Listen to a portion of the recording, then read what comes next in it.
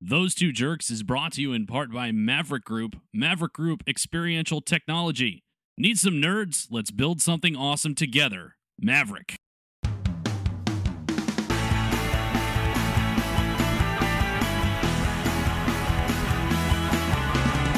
Welcome. This is Those Two Jerks, episode 147. I'm your host, the Tom Alexander. And joining me, as always, the Sussman, Rick Sussman. Hi, Rick. Hi, Tom. And the vocational Chris Vu. Hi, Chris. The Vu-assistant? The 2 weeks in a row, perhaps? No. It's not a streak until you get 3 in a row. Three for consistency. That's Dude, a streak. you're like Verpes at this point. We won yesterday. We won today. If we win tomorrow, that's called a winning streak. It has happened before. Wow. References that 8 people in the entire world, let alone our audience. What are you talking about? That movie made a lot of money. Okay, fine, 10. It's also 30 years old. It was 30 years old 10 years ago, Tom. No. It's 30 years old next year.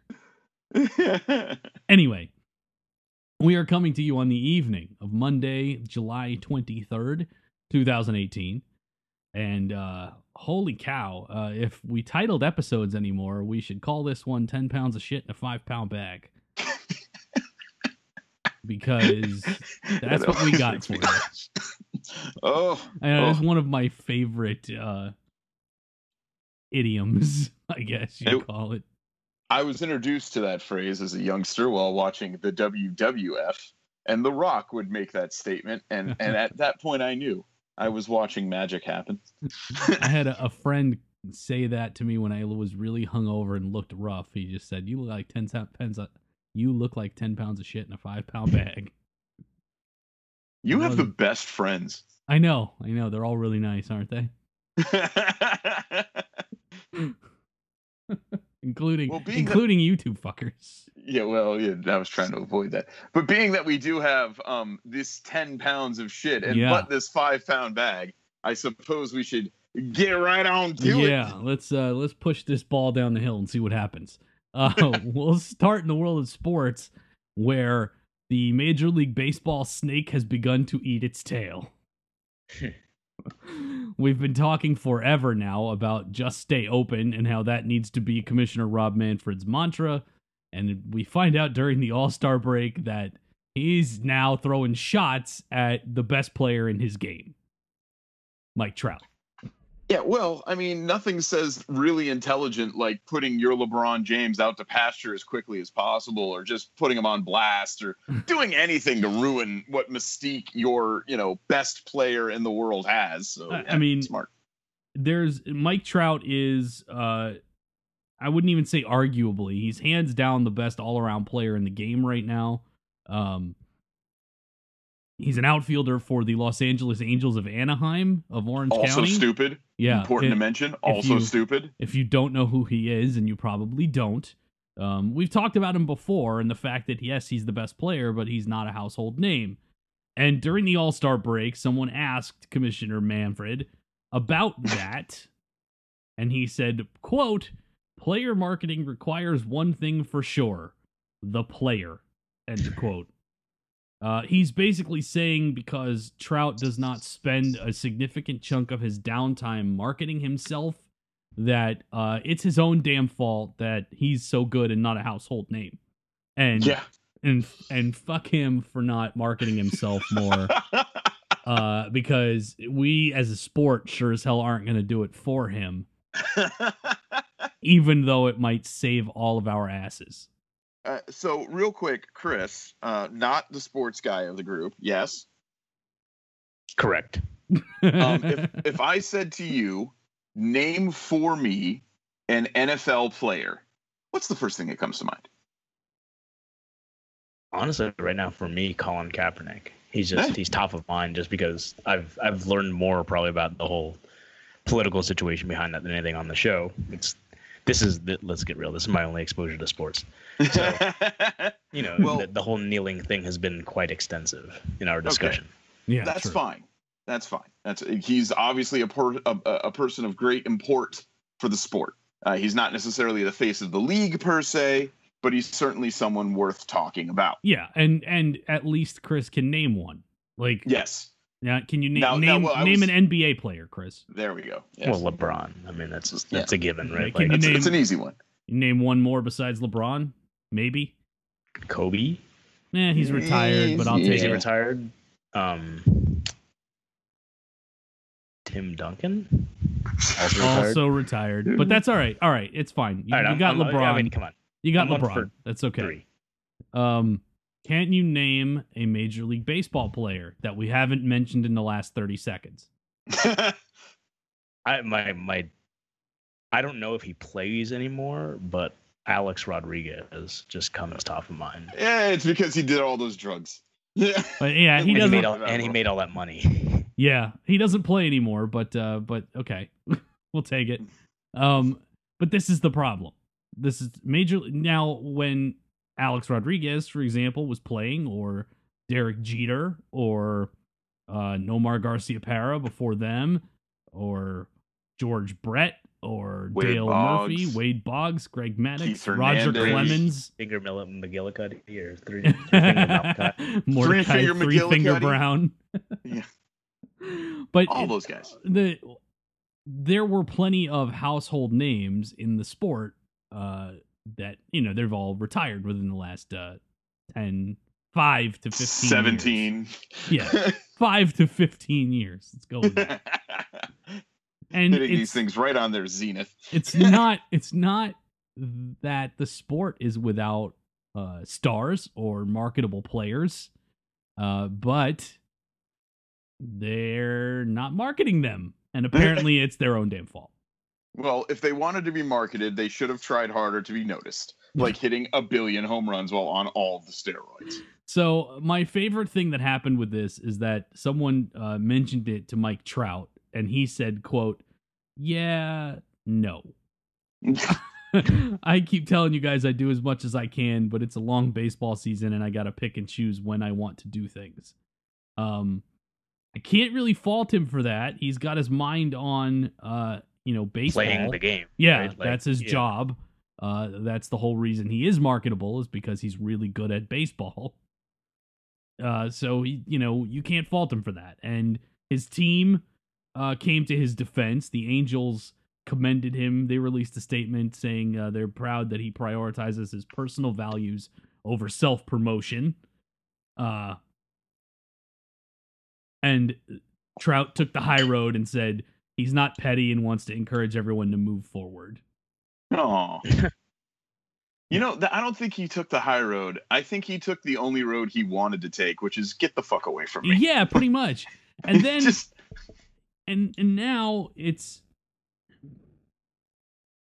coming out that, a lot of Angels fans on social media have come to Mike Trout's defense, and they're sharing all these stories and photos of really cool things Mike Trout does for fans to sort of be an ambassador for the game, like pulling a 6-year-old kid out of the stands to stand with him during batting practice on the field, or, and then giving the kid a bat, surprising a fan who's hanging out in the dugout, or playing catch with kids sitting in the stands while he warms up between innings, sending birthday messages to young fans, posing for photos with, servicemen that are in attendance or kids.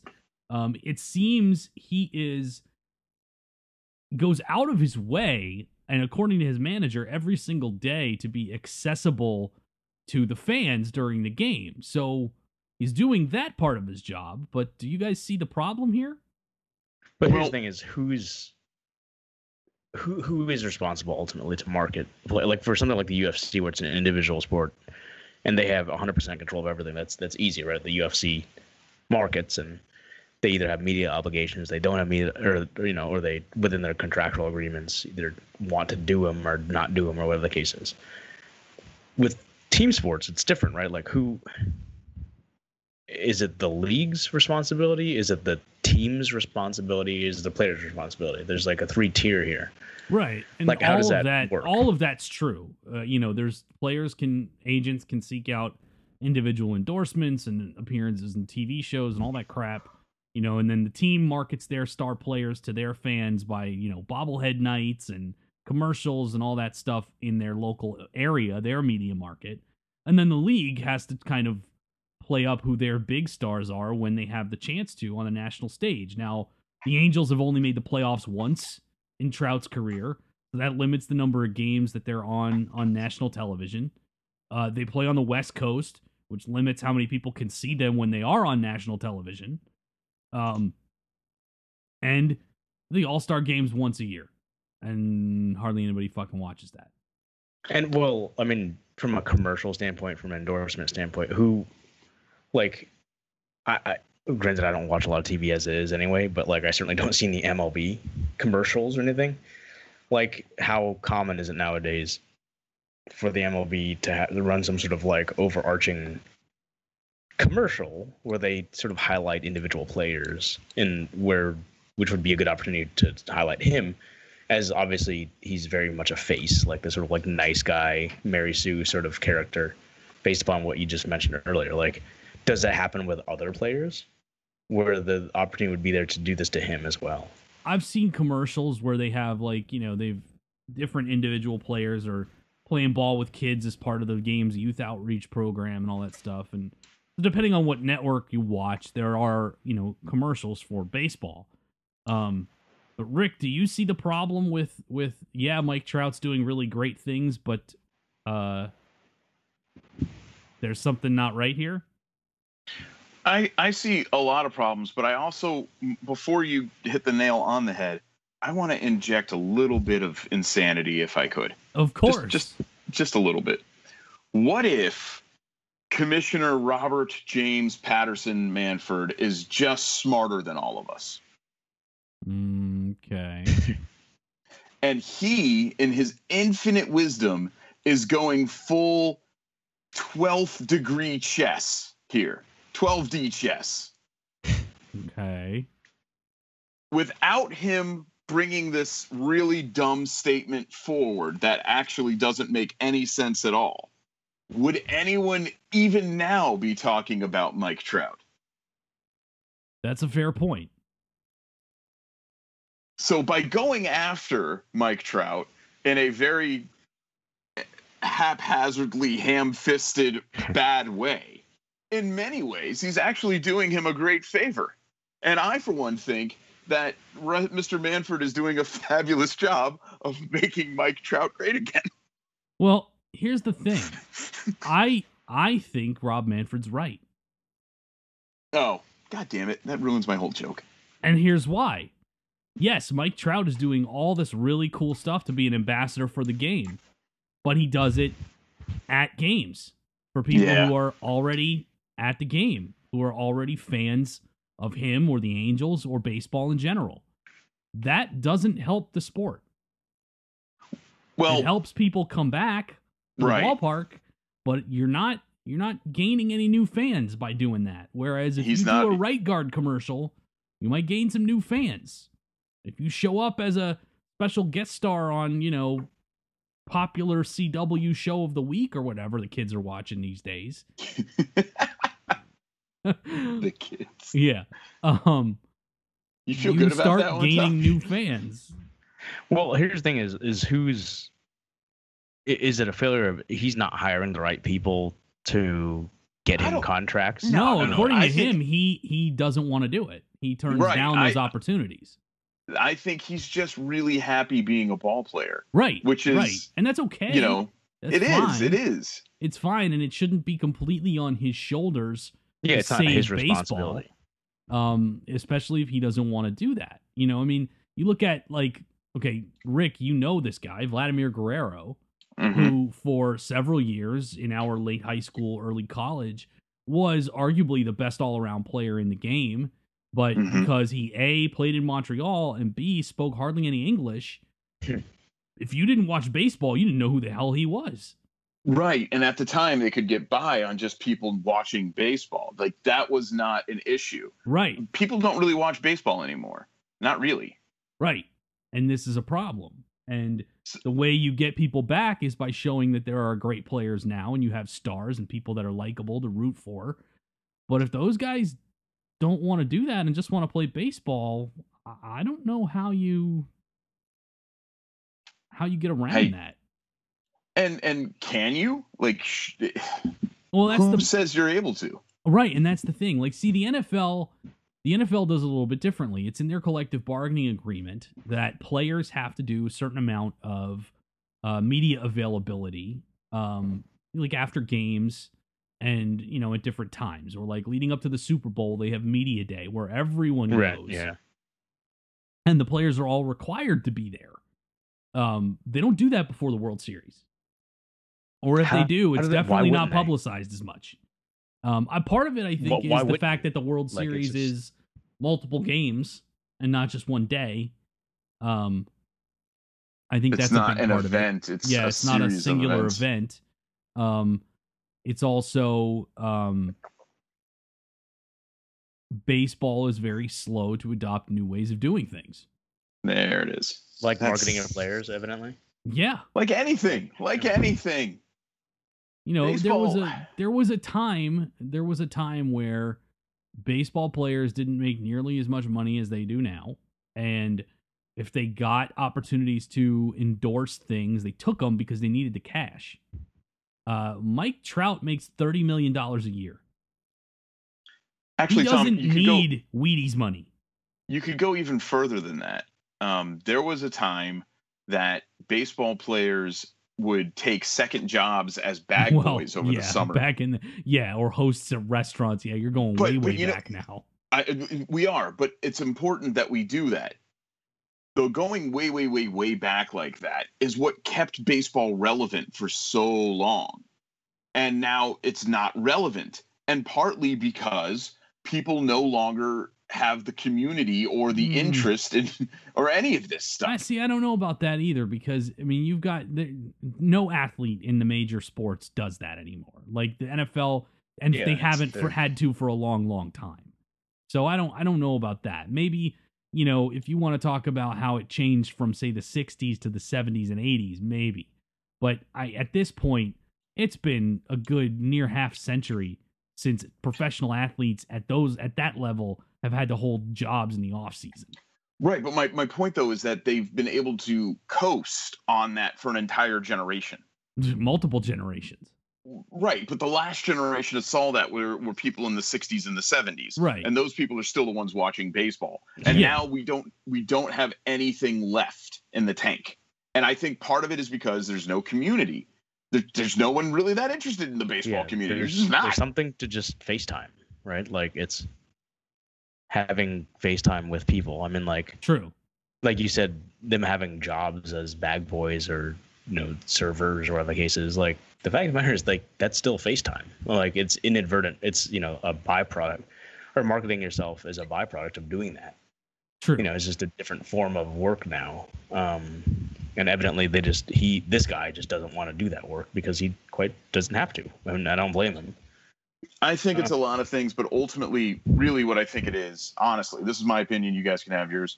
What I think it is more than anything is that baseball has been able to get by for generations on the fact that it was America's sport specifically, and so on, and all these great things. But now they don't have a plan anymore. There's no future planning. They don't know how to get stars. They don't know what to do with them. And this is a great example of that. Yeah. And it's something baseball is going to have to address after the 2021 season, when the collective bargaining agreement ends with the players union, and we have to have another negotiation. And the players union is talking tough right now, which means there could be another strike or a lockout. And if there's another strike or another lockout, we're done. Because they're not paid enough? No. Not all of it has to do with money. That's the common misconception. Sometimes it has to do with number of games played, or something as simple as benefits, or their cut of merchandising with their name and likeness on it. It's a lot of different things. It's not always just their contracts. like last off season, there were 100 or so free agents that like players who still hadn't been signed when spring training started this year. That is unheard of. And it was big names too. It was not like it was scrubs. Like there were a lot of guys, name players that didn't get any bites until spring training started. And the players union is taking that as sort of a direct attack by ownership to try and drive prices down. Well, regardless, Trout needs to do something, because if you know him and I know him and Chris has no idea what a Mike Trout is, that's the problem. A Mike Trout is a specific kind of freshwater fish. A fowl, if you would. A fowl. A fowl's a bird. Yeah, but it's also baseball. I get what you're saying. Yeah. Thank you. Anyway, I don't know what the answer is. They may need to start requiring players to do some level of marketing or availability. I think everyone involved's got to do on this or some job. shit. Yeah, right. Like, Can't I'm surprised Trump bitch Trump's about not this on now? Isn't like how dare Trump never Americans tried to buy not a support baseball team America's- 30 years ago and got screwed out of it. Tom, that can't be it. Tom, No, it has it's nothing to do. our pastime. How dare we not, support our America? You're not a patriot if you don't fucking support baseball and know who Mike Oh Trout God, is. if only, Wow, if are you only, writing his tweets now? If only that got to, if like that was the MAGA that we all got. Like, oh, we could have fixed baseball. Oh. In 2016, this could have all been fixed, but fucking the commissioner fucked up. Couldn't get in the right good graces. So Or bad ones. take that depending on how you explicit look tag. at it. But yeah, the explicit tag cares. We should talk about that for a minute. In terms of the anthem controversy that reared its head again last thank week. you, Miami Dolphins. You have made my life So so much better. all right, so let's first clear up some of the erroneous reporting about what happened here. The Miami Dolphins are one of the first teams to go back to training camp.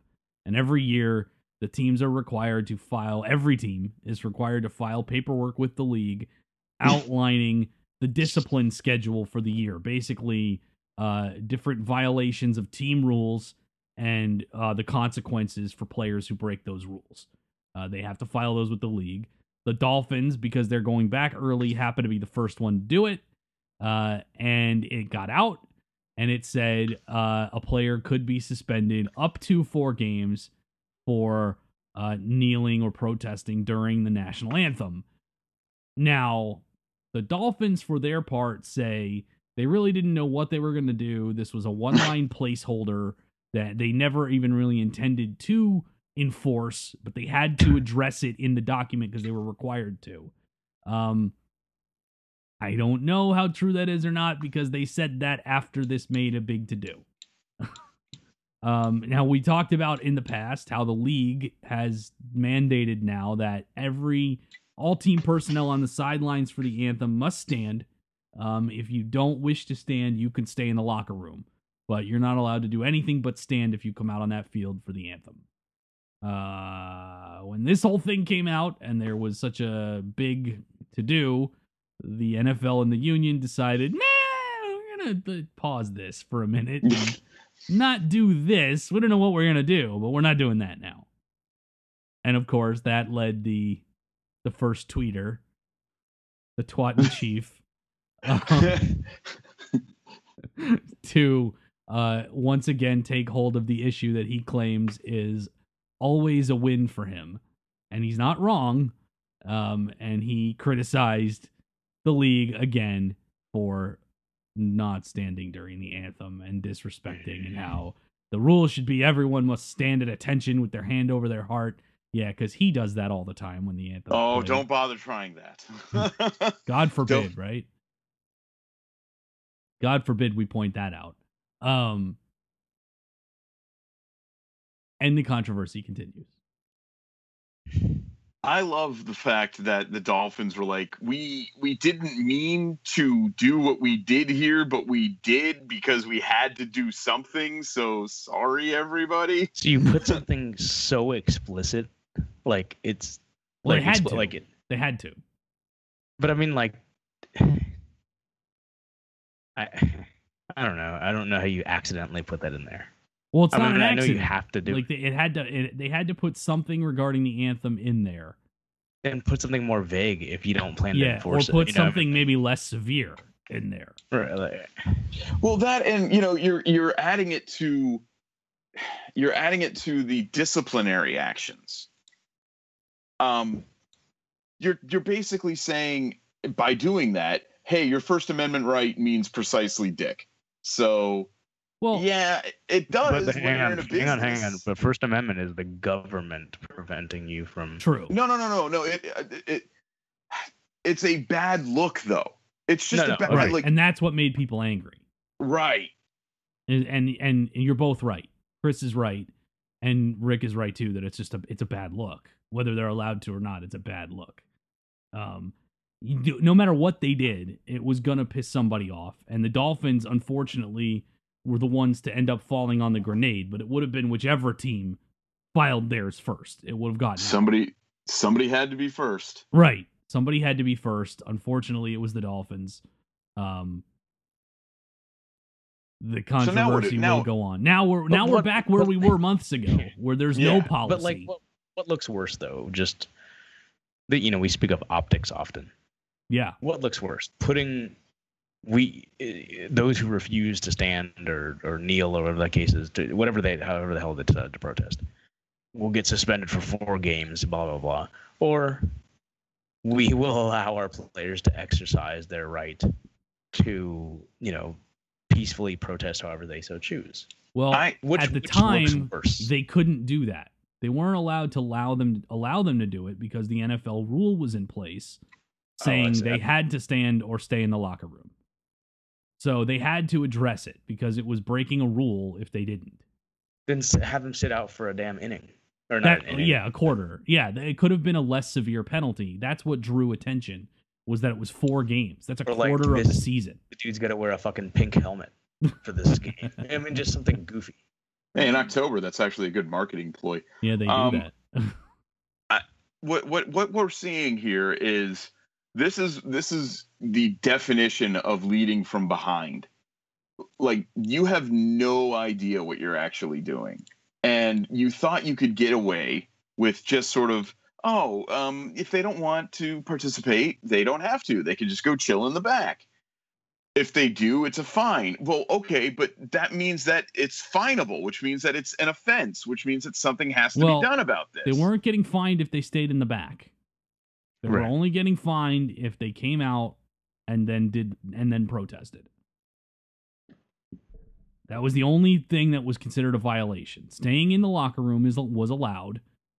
It was the fact that if they came out for the anthem and then broke the stated rule, then they would face a penalty.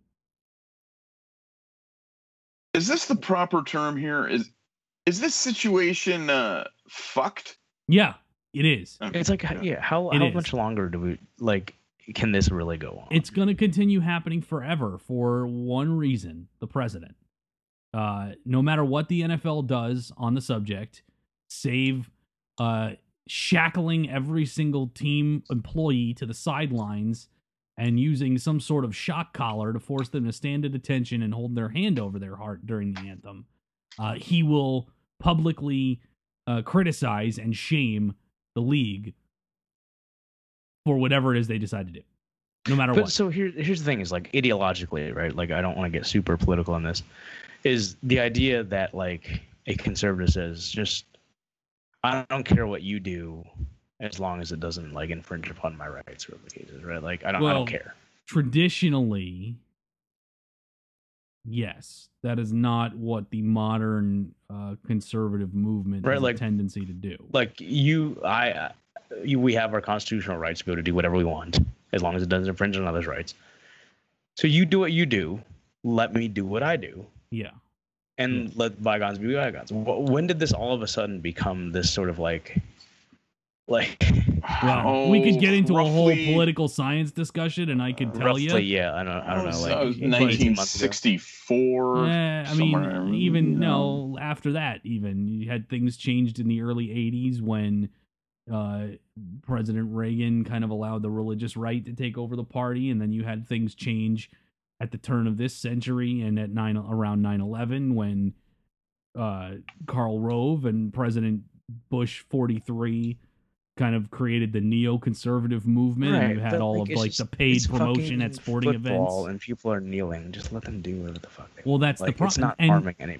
It's not in the people, past- Chris. That's the problem. Well, it's not just that. It's when this first started, it wasn't that big of a deal. The president made it a big deal because he knew it would score him points with his base, yeah. and that's what he cares His- about, and But that's the why base is that's why it specific won't base. ever die. Like, That's why it will never and that's die. how fucking gullible this base is. It's like, Well- Oh, all right. I Yeah. don't. Now we're getting I'm- too but- far down the road here. Yeah. No, I it's- get that, but it's just like it's ridiculous to me. Like literally, I don't give a fuck about sports other than MMA, jiu-jitsu, and some kickboxing. If some dude chooses to fucking kneel, who cares?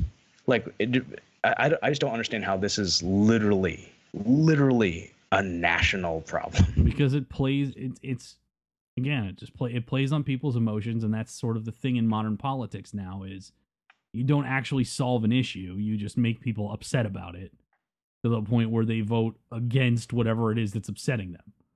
Right, but And I that's just get it. it, but it's like Yeah, it's I don't understand it either, but this is kind of the world we live in now.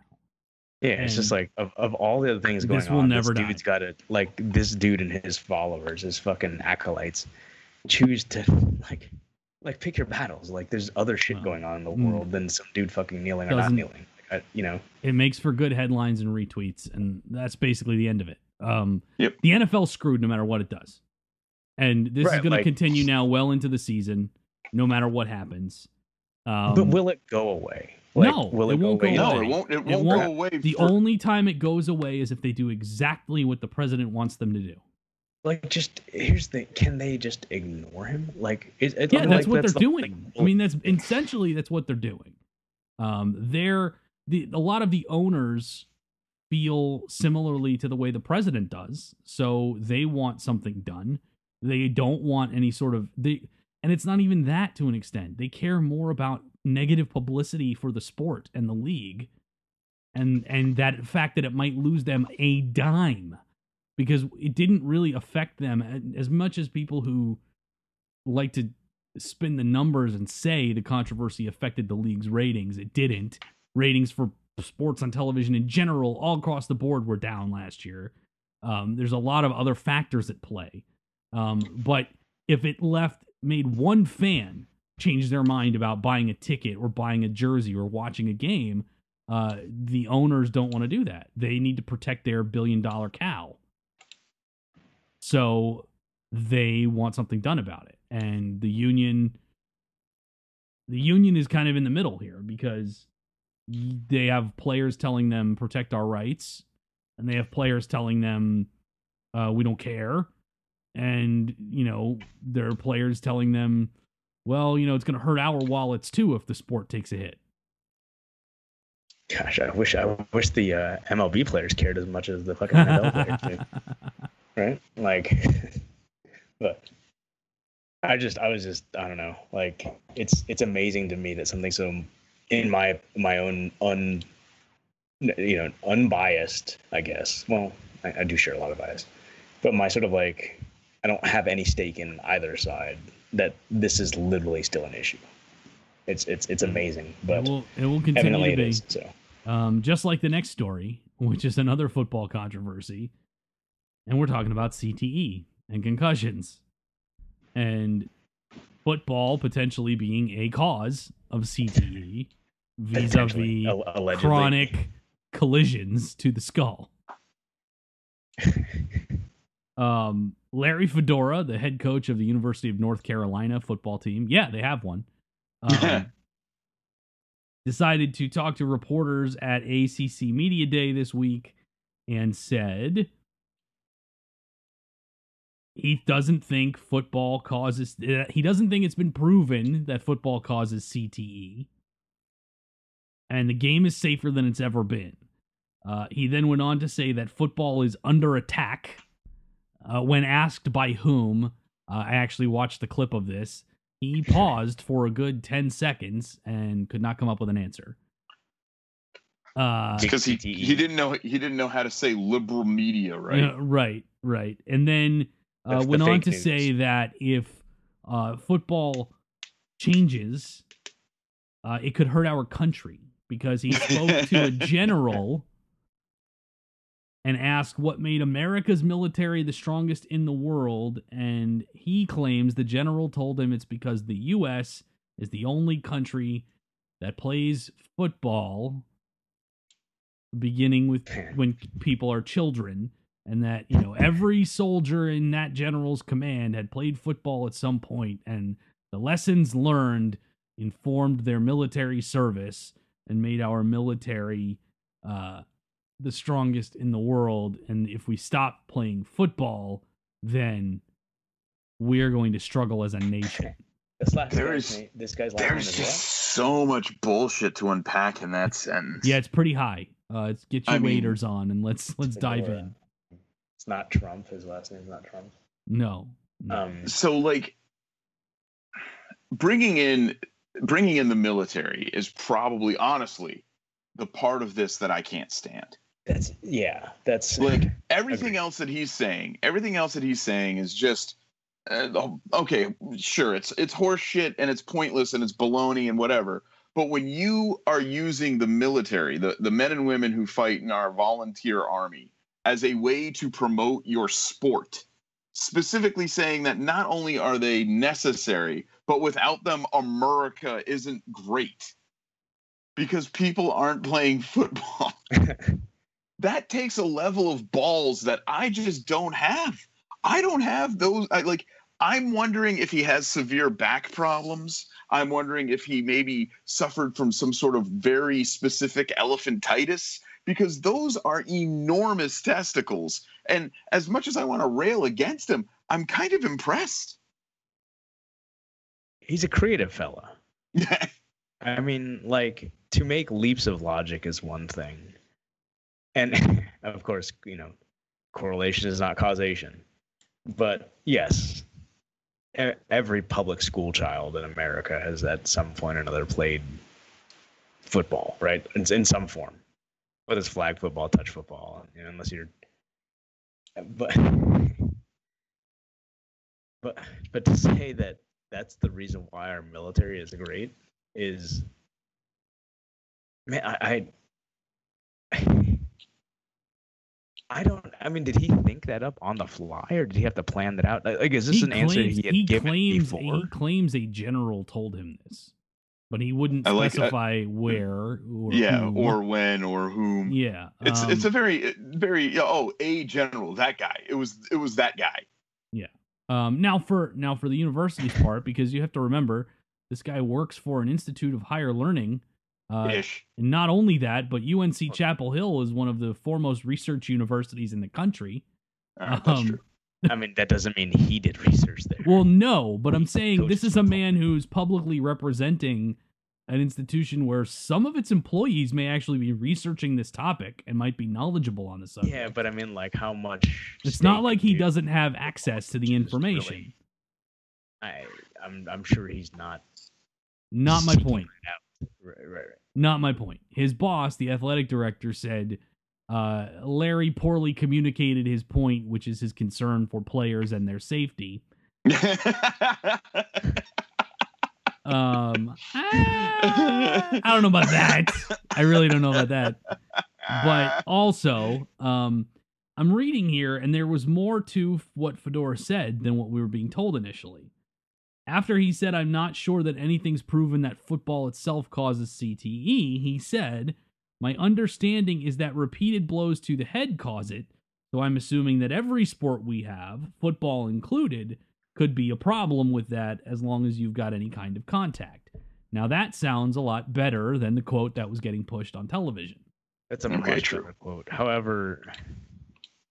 It's still willfully ignorant, though. Yeah, I mean, it is, but it's. I mean, he's okay. Let's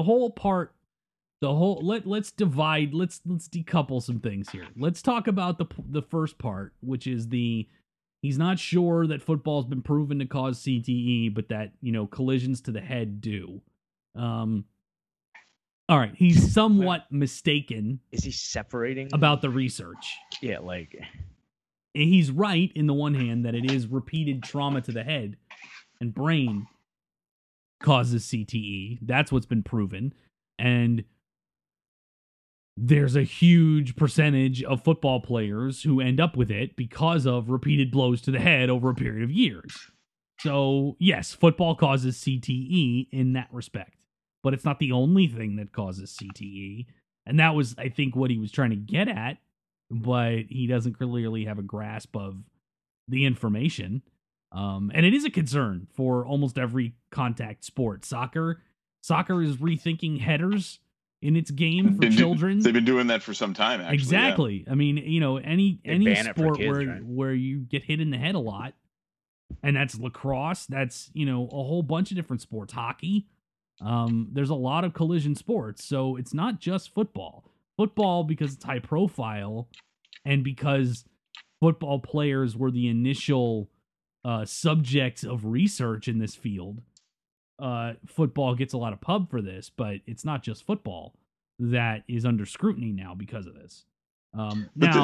All the other stuff. Yeah.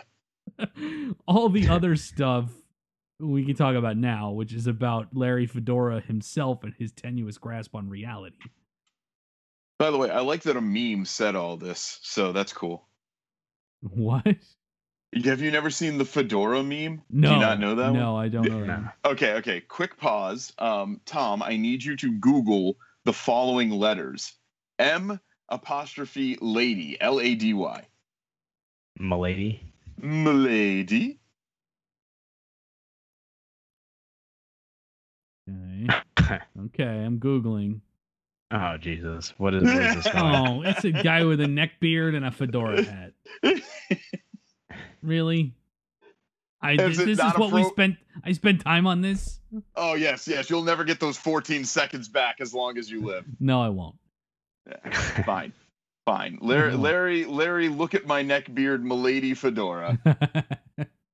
Oh, now it's fuck you. Now it's funny. Okay. Well, yeah, because look at my neck beard. That was funny. Anyway, so if you're a parent, let's say, okay, 2 out of 3 of us are parents of human children. I was like, somebody has fur babies. Yeah, that's true. 2 out of 3 of us have children that could one day play football. Theoretically. Whoa, Tom. Theoretically. Yeah, your cats aren't going to play football.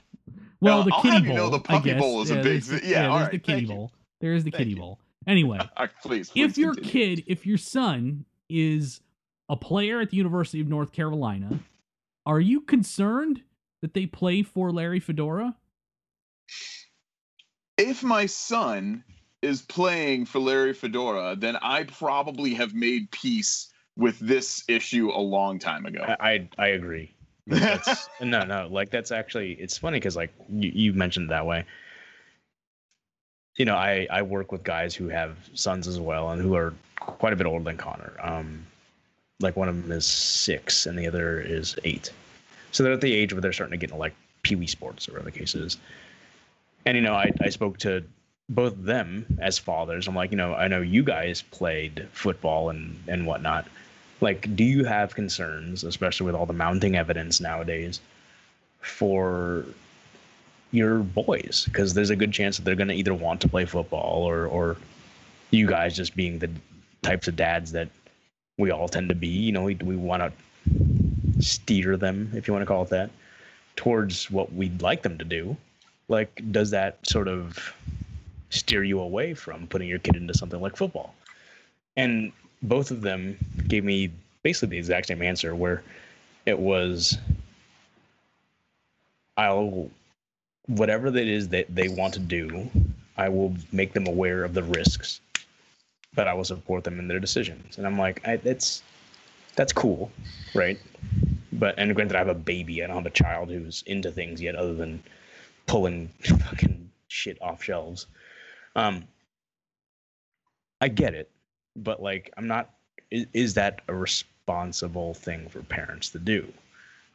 and there's no right or wrong answer, obviously. Oh, I disagree. All right. Well, I'm not a we're parent. getting off topic. We're getting off topic. What I'm asking is, But the risks are if understood. you've made your peace with your kid playing football, okay, so the kid's gonna play football no matter what, but he's playing for a coach that doesn't recognize the inherent risks, let's say, or at least the specific risk of CTE.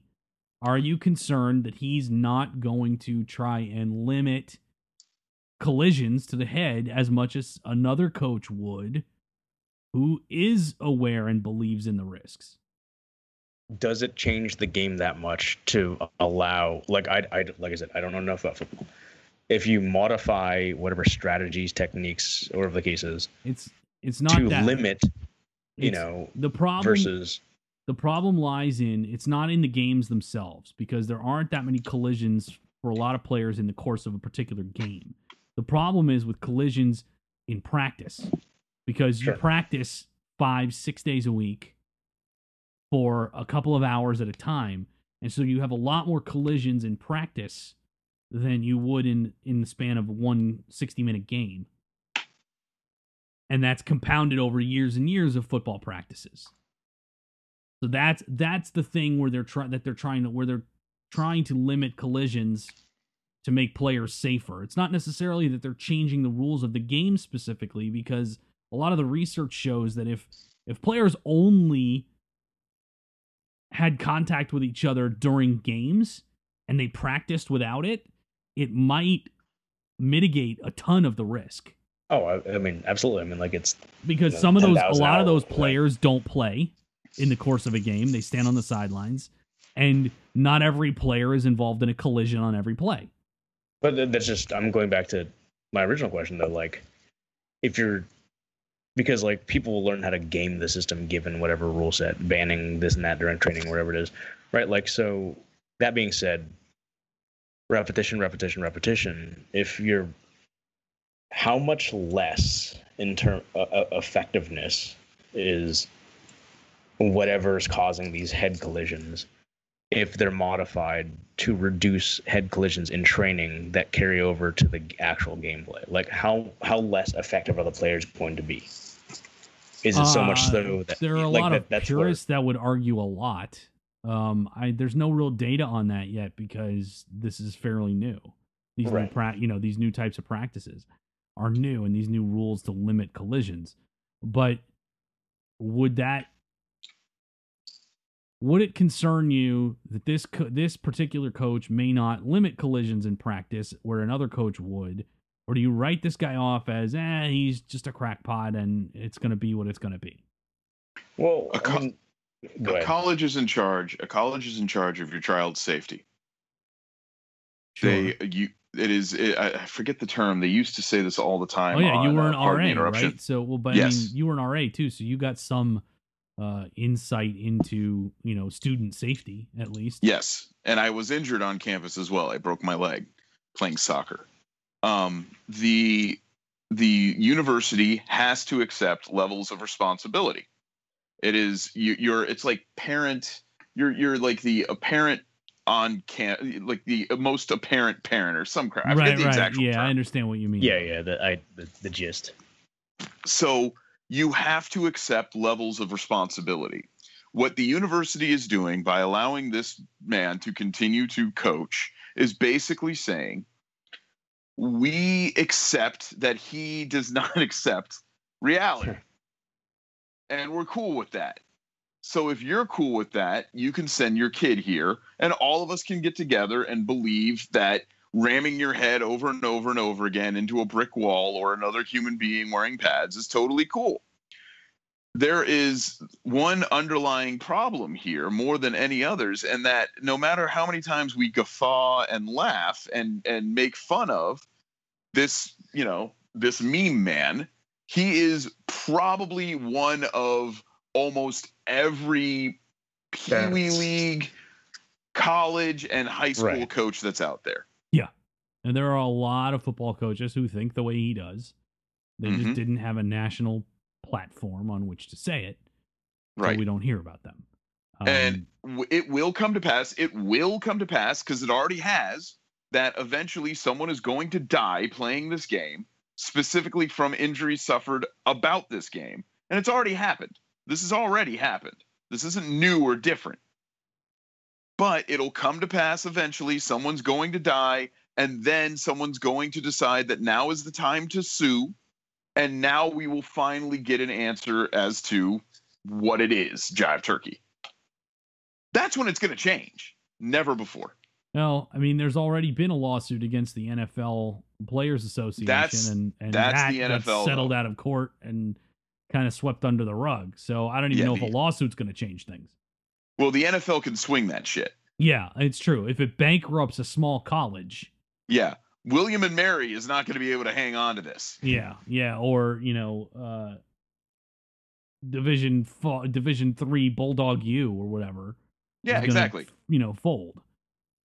And if they've got to pay out a multi-billion, tens of millions of dollar lawsuit. That's when we're going to finally see what's what. It's only after then. And that's really the whole story. Like, we can sit here and talk about whatever we want to talk about for as long as we want to talk about it. But this is football in the United States. And no matter what happens, it's going to just stay that way. We can have, we live in a society where people refuse evidence all the time and say that your fact-based findings mean nothing to me because I feel that I'm right. So what the hell does it matter?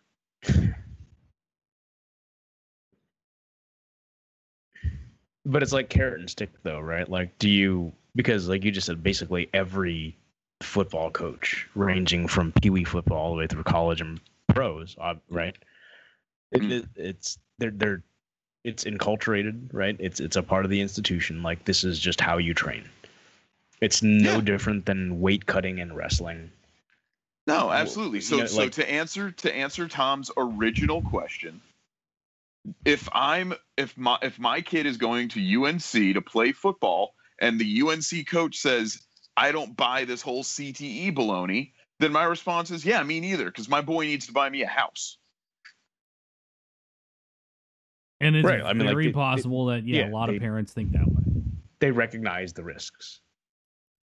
They more than recognize them. They are willfully ignorant to them. Is my personal point. I mean, is it a calculated risk? Yeah, sure. I'll give that. Poorly calculated, if anything. But I mean, if that's what they choose to do, I'm by no means am I defending them. I'm going to do everything to steer Connor towards limb breaking instead of getting CTE. You don't think punches to the head can cause CTE? There's no punching in jiu-jitsu. In jiu-jitsu, no, but in MMA, there's definitely takedowns, and there's definitely there. Come on, man. There's a lot that goes into broken joints heal. I'm talking about head good. trauma. I'm good. Right. Yeah, no, head trauma. That's a different story. So how do you prevent it, though? Like, do you start fining this guy? Do you have like some sort of overseeing body? There is an overseeing body. The conferences sort of mandate, and the NCAA to an extent mandates some rules for practices. But coaches have a lot How of is that latitude. Enforced? Right? That's the thing. It's not enforced regularly.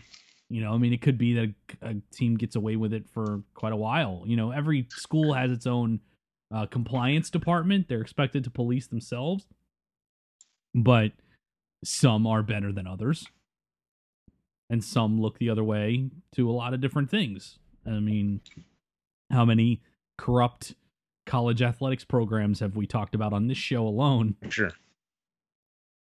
So you can tell compliance departments and officers have varying degrees of attention and ability when it comes to things like this. So, but nothing's going to happen to Larry Fedora until somebody gets really badly hurt, if that happens. Yeah, but they'll just be like, pre-existing condition. Like they'll find some way. Maybe they will. I don't know. But the team's been terrible since he's been there, so he may not have his job for more than another year anyway. Well, hopefully he can go coach an elementary school age football, team and start destroying kids' brains at an earlier age. There you go. There you go. That seems like a good place. All right, let's move on to the geek stuff, nerd stuff part because damn if this sports part hasn't been really heavy. But we had the mother of all geek events go on this past weekend, and I'm not talking about Rick dressing up as Batman to go to work. I'm talking about... Done that more than once. Sadly, I'm aware of this. I'm talking about San Diego Comic-Con. The 49th San Diego Comic-Con was over the weekend. And, of course, tons and tons of geek news came out of that. All right, so leading into this, guys, we talked about several months ago how Marvel Studios was not going to have a presence at Comic-Con. HBO was staying home because there's no new season of Game of Thrones coming up for another year. So it was Warner Brothers and DC's opportunity to own it. To seize it. Yes, to seize it and own Comic-Con and own the news coming out of Comic-Con. And, of course, we thought they would fail. Or basically it's not, of course, that opportunity anyway. It's just, based upon the facts that I have discovered from my science-based knowledge gaining. Sure. Yes. Not one of the three of us has any faith in DC at this point. I dare you to give me a reason why I should. Well, I can give you two. Oh. And they're Aquaman and Shazam. Because DC released trailers for both. Not only were they very well received, but DC succeeded in, for better or for worse, and we'll get to that in a second, owning Comic-Con this year. So let's do the broad strokes first. Let's quickly. Right. What did you guys think of the Aquaman trailer? It was alright. It wasn't, I would put it on par with the excitement that was generated in me in watching like the Doctor Strange trailer. Okay. Or Man, something, just sort of that. like No. This is phenomenal. This is fantastic. I was expecting, to watch a fish shit on itself and call itself a superhero. That we didn't get that at all. We got what looks like an actual story, including ridiculous catchphrases, over the top, over the shoulder, badass looks at submarine guys. We got action. We got suspense. We got what appears, for all intents and purposes, to be, as the kids like to say, a movie. All right. I'm with Rick on this one. wow. I wasn't like, the trailer didn't blow me away, but I will say there was a story there that was the type of Aquaman story I always hoped they would tell as an origin story. It's the type of story that if I were going to write an Aquaman movie myself, is the angle I would take on the story. It's what makes him relatable. The whole lost prince returning to save his home kingdom story, which is very much part of the Aquaman mythology. The movie, the action sequences look cool. Jason Momoa, we already know about his charisma in the part. He was one of the bright spots of Justice League. The movie, bottom line, looks fun. It doesn't Something look we terrible. don't get from DC movies. Yes, it doesn't look terrible, and it certainly looks like I would enjoy watching it. Might not be good, but I would enjoy it. Yeah, Good is a relative term, though. but that's all it really has to be. Yeah, I mean, that's all it has to be. It has to be fun. It has to be enjoyable. Most of the Marvel movies aren't going to join the pantheon of AFI's 100 greatest films, but damn, they're fun. That's what these need to be. They're paint by numbers, and they're meh at best, but they're great meh. They're the kind of meh that makes me happy that I was there. So good on DC. I would go further than meh. Meh to me denotes sort of a indifference. Well, but I always will look at films as, I want them to be something. You want them all grandiose. to be The Godfather? Yes. Well, yeah. Technically, I want them all to be Kane. If you're comparing Ant-Man to Citizen Kane, then you're gonna hurt yourself every time. you're not wrong, but that's just how I am. Like, I can't help what I am. Yeah, I know. By You the hate Sailor yourself. Well, I do hate myself. That is for sure. Anyway, let's move on. Shazam. What did you guys think of the Shazam trailer? Shazam was awesome. I had that one definitely, and I think it's captured the essence of Shazam really well in terms of like what draws us as just comic fans to Shazam is the idea of, you know, if we were just a regular dude and suddenly given powers, how would you sort of handle it? Especially most of us started reading comics at like a sort of pubescent age, I guess. Billy Batson's 14. Like, think about yourself just, at 14. What would you have done? Right. Like, and I don't see how Sivana actually fits into it at all, other than just kind of running into him. I'd like to learn more, but this is also just a teaser, right? Yeah. This is not the full trailer. I'm glad that they've embraced like the funness, like you mentioned in the last, you know, about Aquaman. Is like superheroes don't need to be super serious all the time, which is obviously sort of the not wrong turn, but a sideways turn that the DCEU took for a little bit there. But like they're finally realizing like not everything needs to be this sort of like morose. I think Rick, you described a while back where like they're seeking to make film.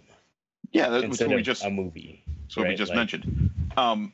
Okay, there is no one on this show, maybe even in this world, that is less excited about DC Comics cinema than I am. Partly because I'm such a big DC Comics guy, et cetera, forever and ever. Amen. There is also no one who is less excited about the Shazam movie. I am both of those people. Disagree? Anyone? No. This looks great. His muscles still look fake though. Oh, I don't even in the context of the film now, the suit does look terrible, but it's a terrible that I'm okay with. It's a hokiness. It looks now like, oh, it's magic. Okay, well, magic isn't real, so Zach Braff, I don't buy as a superhero, not Zach for a Levi? Moment. Whatever, same guy. No, not the same guy. No, it's the Scrubs guy, right? It's like Jesse Eisenberg and Michael Cera. They're literally the same person. So both of but that is okay, because in this preview I saw silliness and ridiculousness and lots of comic book nerd Easter eggs, and you know what? I was able to just sort of sit on my couch and watch the preview and go, God damn, this is interesting. Like this, I might be wrong about this. And that's all I want.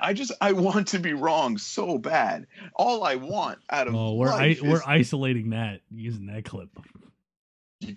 When have I ever said anything to the other when it comes to these movies? Oh, but I'm using this out of context for everything from now on. Yeah, that doesn't surprise me. You are a piece of open the show with it next week. But I'm with you guys again. I this movie also looks fun, and Shazam, like the hokiness works for Shazam. He's been one of the hokiest of all the DC heroes. He has a fucking talking tiger. Actually, I didn't see it in that. No, it's not in the movie. I'm sure. Well, they got to CGI the shit out of that first. He's not going to be in the movie. It'll be a stuffed animal in the background or something. It's not going to be. No, he's the wizard. I loved these movies. It's just so not in my repertoire to be excited by a DC movie. And I'm happy to say that as excited as I am about these movies, DC didn't disappoint me. They did drop one hell of a shitty trailer, and I want to talk about it now. Yeah, we'll talk about it. I also want to mention that they did show some footage, very early footage from the Wonder Woman sequel at the panel. It was also well received.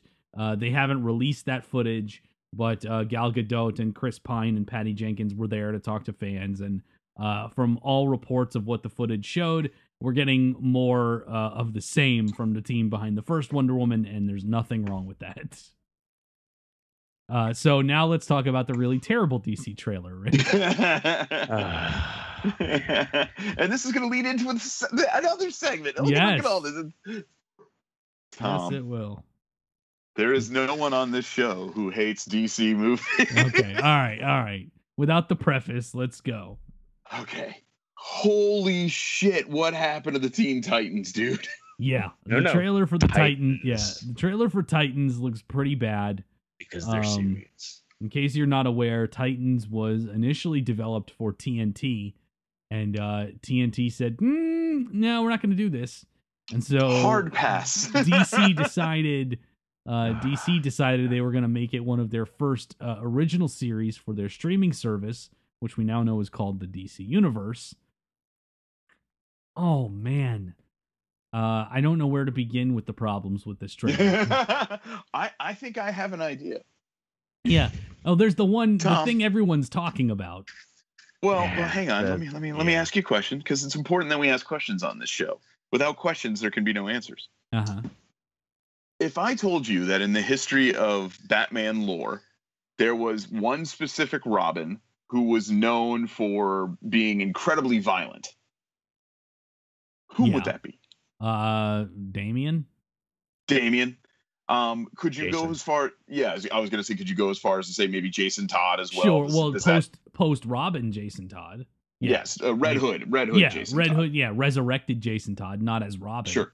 But sure. We also know from some of the Batman Beyond lore and things like that when push comes to shove, Tim Drake can become well, very Evil. violent, evil even. Yes, absolutely. Okay. Yeah. So of all of that possibilities, what if I told you that the violentest thing in this whole shebang would be none other than Dick Grayson, the only Robin never to be a giant sack of shit.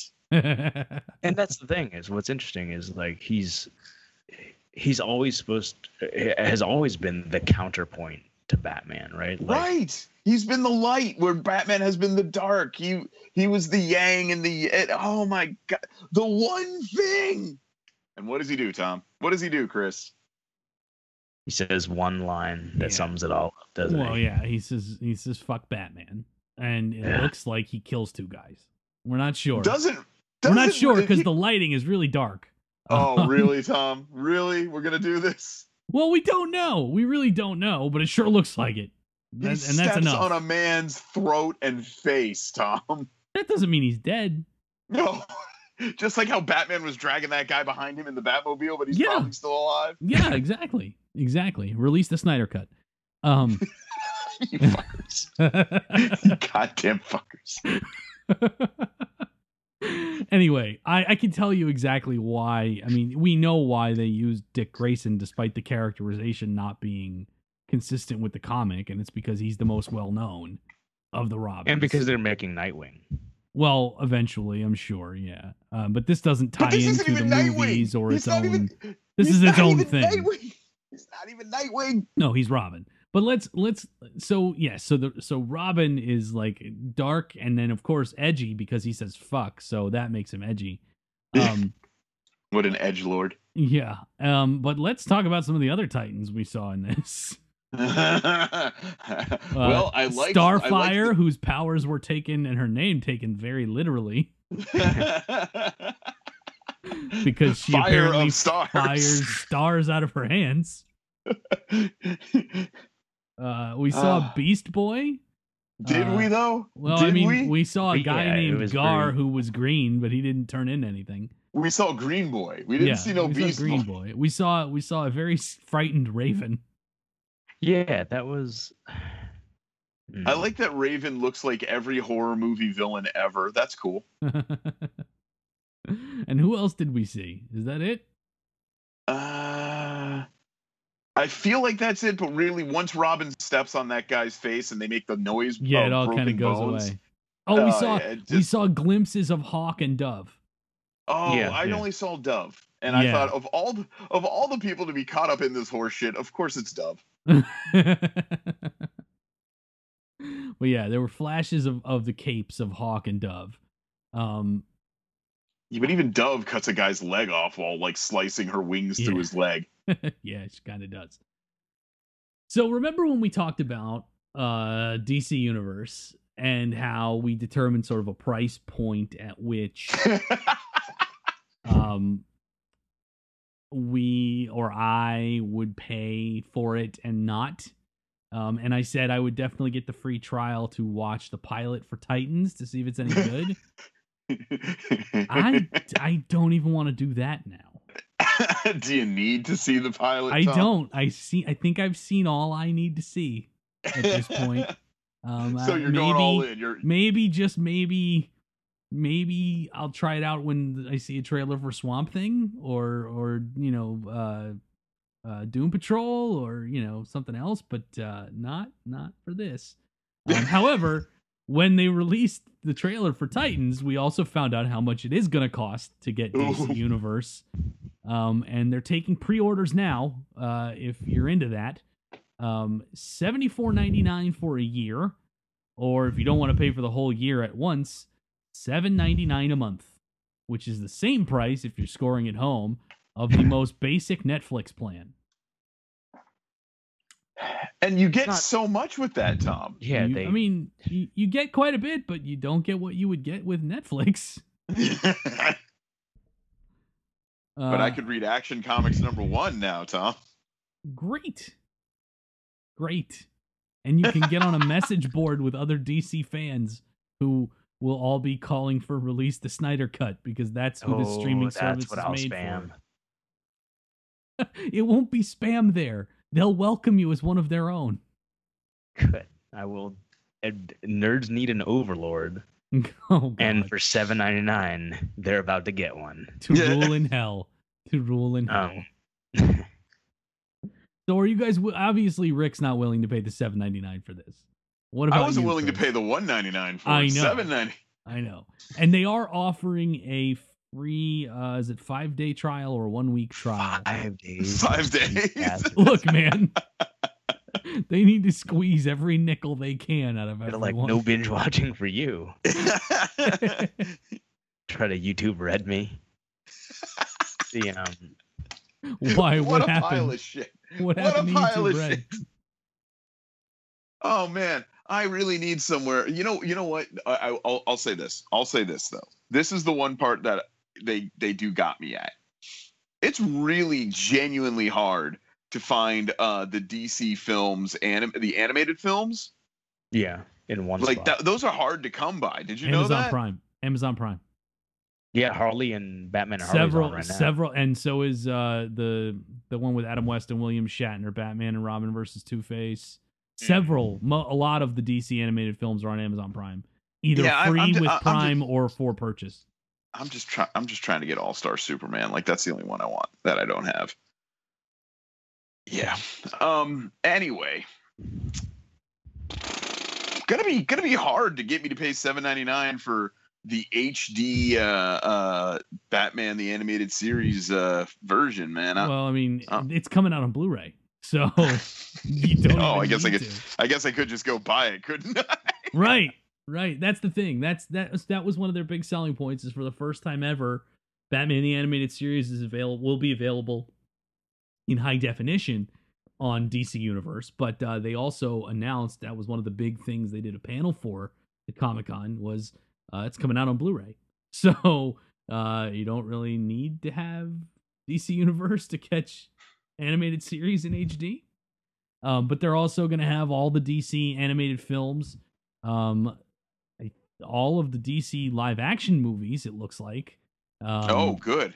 At the very least, all of the hits. Burton Batmans, Christopher Reeve Supermans, and that classic Supergirl movie. Hey, I have been a big fan of the other Slater, who's not actually related. Nice, well done, sir. Thank you.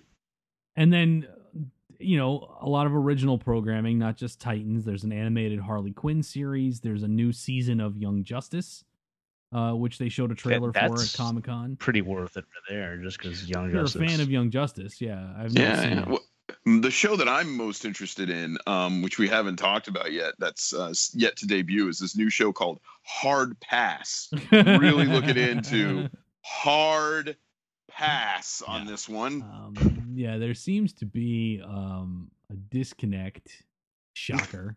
between what DC thinks people are willing to pay and what they want to charge for their service. Now, DC points out, you're not just getting the video content. There's a exclusive community, message board type thing for fans. That's exclusive merchandise through the show, through the app that you can buy, and digital comics. You'll also have access to a pretty big library of digital comics as part of the subscription. So there's a value add in there, but it ain't a $7.99 value add for me. That's for sure. That's for sure. This is So I think we're gonna have to deputize Chris to buy this for a week or whatever, a month, and just kind of scope it out. I like that that's moved from me to Chris, so that's cool. I'll do it for $7.99. I'll even forget about it and keep paying for it, even if I don't use it. Oh god! And that's what DC's counting on. Is Exactly. fans just like you. They just Planet Fitnessed me. Like, I just think it's funny that of all the things that Chris doesn't pay for, and somehow he gets roped into this shit. I really liked Young Justice, man. Like, I mean, not that this Dude, I liked Young Justice too, but no. We're not doing this. I'm not gonna be a part of this chicanery. And I am DC fanboy. But Rick, you'll get every episode of Batman: The Brave and the Bold. And I did like that. That was show. actually kind of fun. Yeah, it was pretty good. And I think Justice Justice League is going to be on there. Yeah, I already have all Unlimited. those. I bought the tin. And, I got the tin. What else? There was another crappy Batman show. Beware the Batman. The Batman. Beware the Batman. Yeah, or Beware the Batman. Batman. One of another those is going to be on big-headed there. joke. The Joker with the dreadlocks. Is that one? Yeah, that's that one. Yeah. Okay, that one. Yeah. So there's lots of stuff on there. I can't. I'm not doing it. I just can't. But at some point, I would imagine the DCEU or DC Worlds of DC movies will be on there. Right? I would imagine if they're not there at launch. I mean, they're not currently available on any other streaming service, so I have a feeling Warner's is holding them back for this. They're just holding out on that. Okay, I mean, so yeah, that wouldn't surprise me in the least.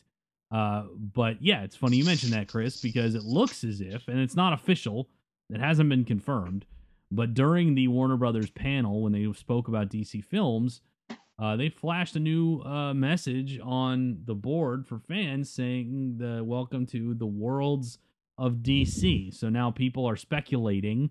Some websites, comic book resources, are just out and out saying, yeah, this is the thing, even though no one's official has said that. Well, CBR is waiting for us to report on it so that they can declare it fact. Well, good. Hi, CBR.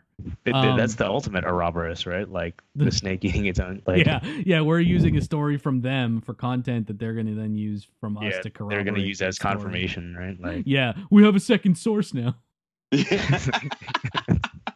What source are they citing as their original source? Not important. That's internet journalism for you, folks.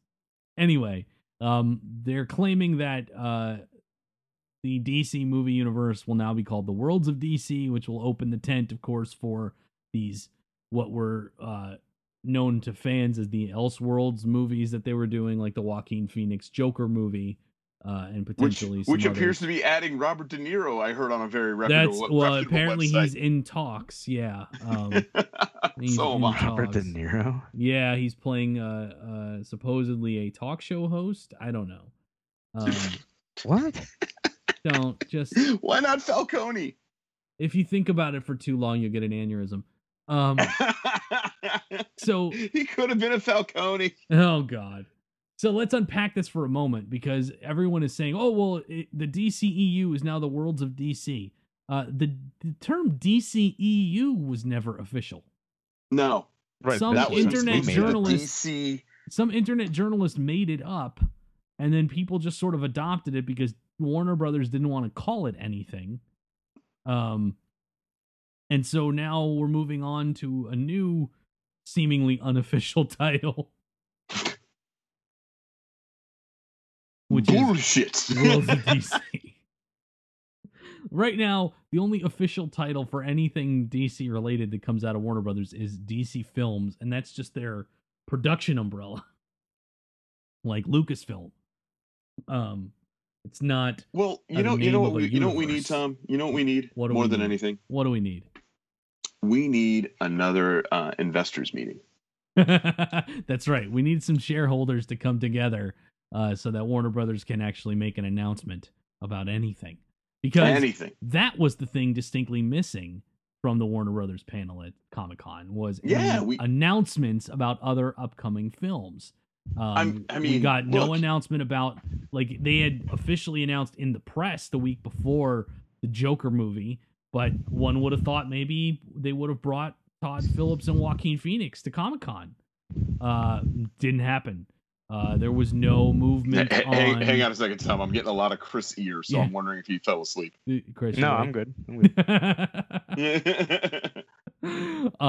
We didn't get any announcements about any upcoming movies tied to the other DC movies we've seen, like Wonder Woman and Batman versus Superman. There was no word on the Birds of Prey movie or the Harley Quinn Joker movie or Suicide Squad 2. Nothing. Oh, did you see, speaking of things that we didn't hear, did you see that there is I guess a rumor, a belief that this is going to be great. The Shazam movie may be what helps bring Black Adam into the DCEU. Well, the director of Shazam during the panel hinted that there might be a mention of Black Adam somewhere in the Shazam movie. But shouldn't there be? Yeah! Like where the hell else would they put it? Like, isn't that kind of like, yeah, of course? What am I missing here? Right, like, duh. Like, at least hinted him as the villain for the sequel to say, hey, he exists and you're gonna meet him soon. Like, of course. It's like, let's introduce Lex Luthor in a fucking Flash movie. It makes no sense.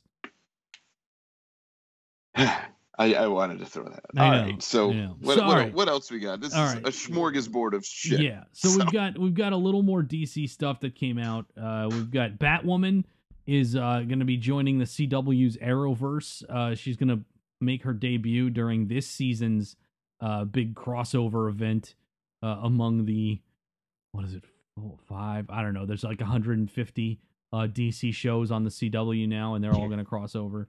Are there any Bat characters, though? There are no Bat characters. This is a first. I mean, they've used Ra's al Ghul on Arrow, but there have been no members of the Bat family used on the CW yet until now. There still won't be. Why is that? Well, Batwoman isn't specifically part of the Bat family. I mean, she's a Bat and she's from Gotham, but that's about it. She's not tied to Batman really at all, which is why they can use her. They're cousins. Oh, are they? Yeah. Cassandra Cain is. No, Kathy. No, this is Kathy Cain, Batwoman, not Batgirl. Yeah. Oh, my bad. Okay. The one with the red hair that came out after. They're New cousins, 52, according think, to Rebirth canon, I guess. Yeah. That's news to me. But then after her debut in the Arrowverse, she's going to get her own series next year, which makes perfect sense for the CW. She's an LGBT character, a female lead. It'll pair perfectly on a night with Supergirl or Legends of Tomorrow or whatever. So it makes perfect sense that they'll use Batwoman. But we're going to get our first Bat family character. And then we heard from Jeff Johns. Oh, I've been waiting for this. Please, Tom, elaborate. So Jeff Johns was asked about the Green Lantern movie, the Green Lantern Corps, that he's currently writing. And he says he's going to reinvent the mythology for this movie like he did in Green Lantern Rebirth. Wait. Exactly. What does that mean? It means literally nothing, because there is no Green Lantern mythology in the movies. The Green Lantern movie is not connected to any of this. In the movies. Well, in that one movie, yeah, but it's not connected to any of this. You're not reinventing shit, Jeff. You're introducing it for the first time. That's what you're doing. Why make a bigger deal out of it than it is? You're not Maybe just to reinventing sort anything. of like, I mean, to make mention of the original Green Lantern movie, just, because like Hulk, right? And then like Incredible Hulk comes out later, like they just pretend that Hulk never happened. Right. Maybe he's trying to pay homage to his own fuckery of like the first one. So Maybe. he's like, I I'm don't know. reinventing, Yeah, I mean that is what he's doing because he was involved in the first one. So he's at least mentioning it. Yeah, I like- mean, you have a point there. But I'm incredibly skeptical of him being anywhere near this movie. I just am, and I will be until I see something that proves me wrong. Maybe though with Green Lantern, like what was the biggest criticism of the first movie? I mean, I can say I didn't. It was hot garbage. It was adorably hot garbage. All right, biggest criticism, boring. Let's see. Or casting. I didn't think the casting was that bad. Given the characterization of Hal, and I think Ryan Reynolds would have been fine. So was Blake Lively for all of Carol Ferris. She would have been fine. I don't know. I don't see. I've never thought of. Yeah, but that doesn't matter. That's not what's wrong with the movie, though. Yeah, that doesn't matter. Like you don't prefer that actor, but if they're fine in the role. Yeah, I guess you work with what's given to you, right? But like it was boring. Heaps. The action was not exciting at all. Too much mythology for everyone to swallow. Too much and not enough at the exact same time. Too much that didn't matter. Yeah, too much that wasn't germane to the story they were trying to tell. There we go. Like they had to go into like some of the colors and shit, and then we had to see Sinestro for no reason in the post-credit sequence. Like that was just here geeks have an orgasm. But that was we promise this will mean something someday. Right. Wait, never mind. No, it won't, because not enough of you came to see this.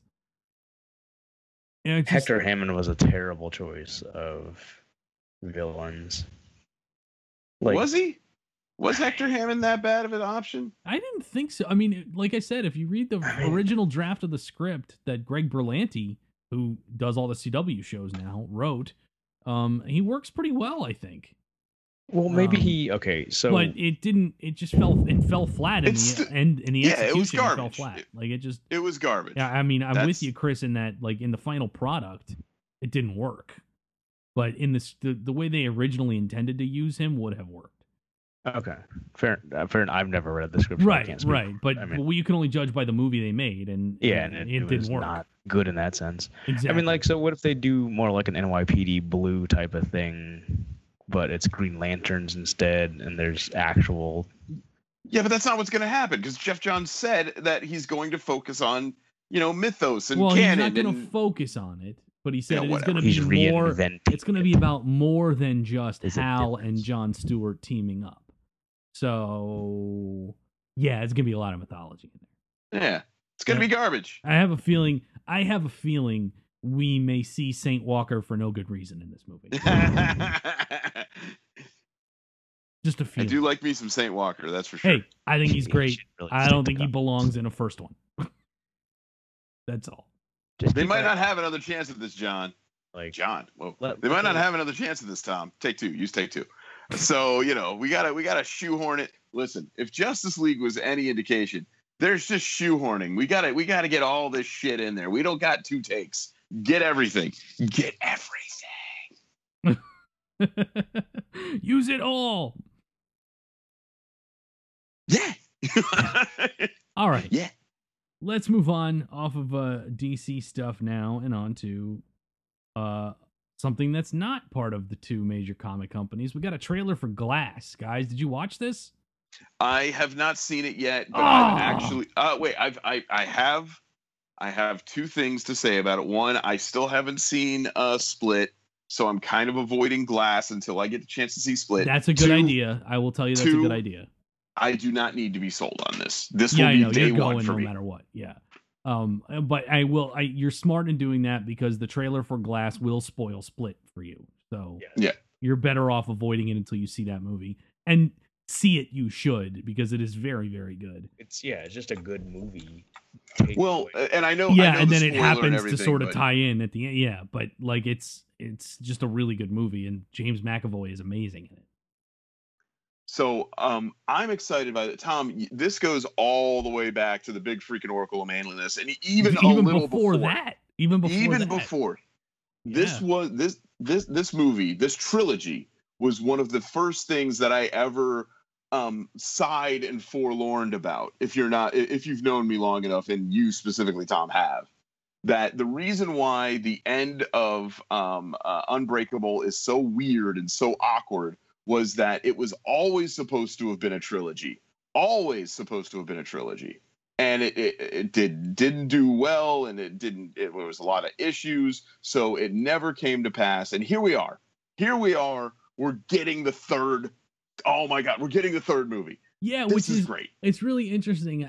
I've thought about this a lot, and that I sincerely doubt initially that Split was the movie that M. Night Shyamalan envisioned would be the sequel to Unbreakable. But like I imagined the Glass that we're getting was what was in his head as the second movie in the series, but things being what they are, he created this really cool movie called Split and decided I could tie this in and maybe backdoor us into a third, into bringing back the Unbreakable characters, which is fine. That's great. Shyamalan's calling Glass his love letter to comic book fans. I will tell you, it looks great. The trailer didn't need to sell me, but it looks really cool. And, it's just neat to have an original superhero movie. That's very rare these days. Mm-hmm. And then one with these kind of stars attached to it. I think we're in for something kind of special. And for those of you who maybe weren't interested or never checked, try and find an original special edition of Unbreakable if they're still out there. I have that eBay. has the Alex Ross art. Thank you. The Yep. Alex Ross art included all of these incredible Easter eggs. The first Unbreakable was a love letter to comic book fans, and it's why I'm so vehement about my adoration for it. Because before then, we got X-Men and Spider-Man, and those were fun. But this was something else entirely, and it was so cool. And then it just all went to hell because it didn't get the backing it needed, and It wasn't was the marketed Sixth very Sense. Yeah. improperly. It absolutely was. They worked really hard to hide the twist, which I get. And they marketed as this is the next movie from the guy who did The Sixth Sense. So people went in expecting something that this movie was not. And if I remember correctly, did they market it as literally a superhero film? no, not at all. No, not at all. It was Not at all. It was kind of it was like shunned. Bruce Willis is unbreakable and he doesn't know what's happening to him. It was kind of like a body horror, maybe supernatural. We don't know what's going on with him. Kind of thing. It wasn't marketed as a superhero thing at all. And I would say if that movie were released 10 years ago instead of 18 years ago, Mm-hmm. it would have been a huge hit. Yeah. I just from a matter of expectation, I remember seeing it the first time thinking it was going to be some more like a big action film. Exactly. Not realizing it was what it was, and then when I watched it the second or third time is when I really appreciated it a lot more. Which that speaks to the depth of the story, and just the movie itself. Split was the same way. I knew nothing of the whole Unbreakable. I don't think anybody did. Nobody saw this and that one coming. That was kept way under wraps because if they had announced it, no one would have cared. It was a movie everyone had forgotten about. Right, but it drew so much attention just from us going, what? That it if you didn't, Rick hasn't seen it, so, but it's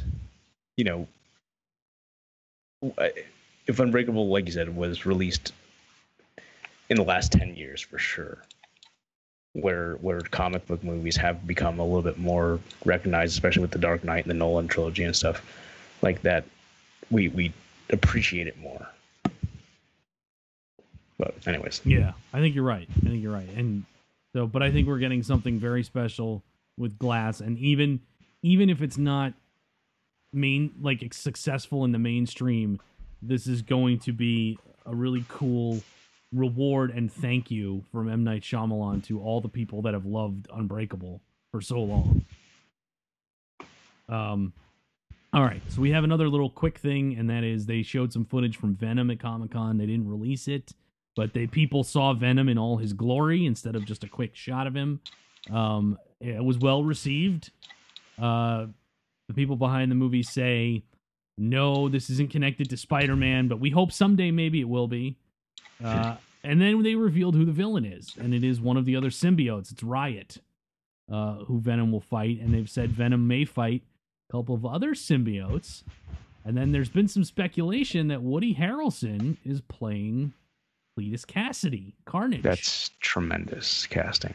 If that's true, No, I it agree. isn't. You don't think so? No, man? Like no, I Natural think Born that's Killers? terrible. I think that's terrible casting. Really?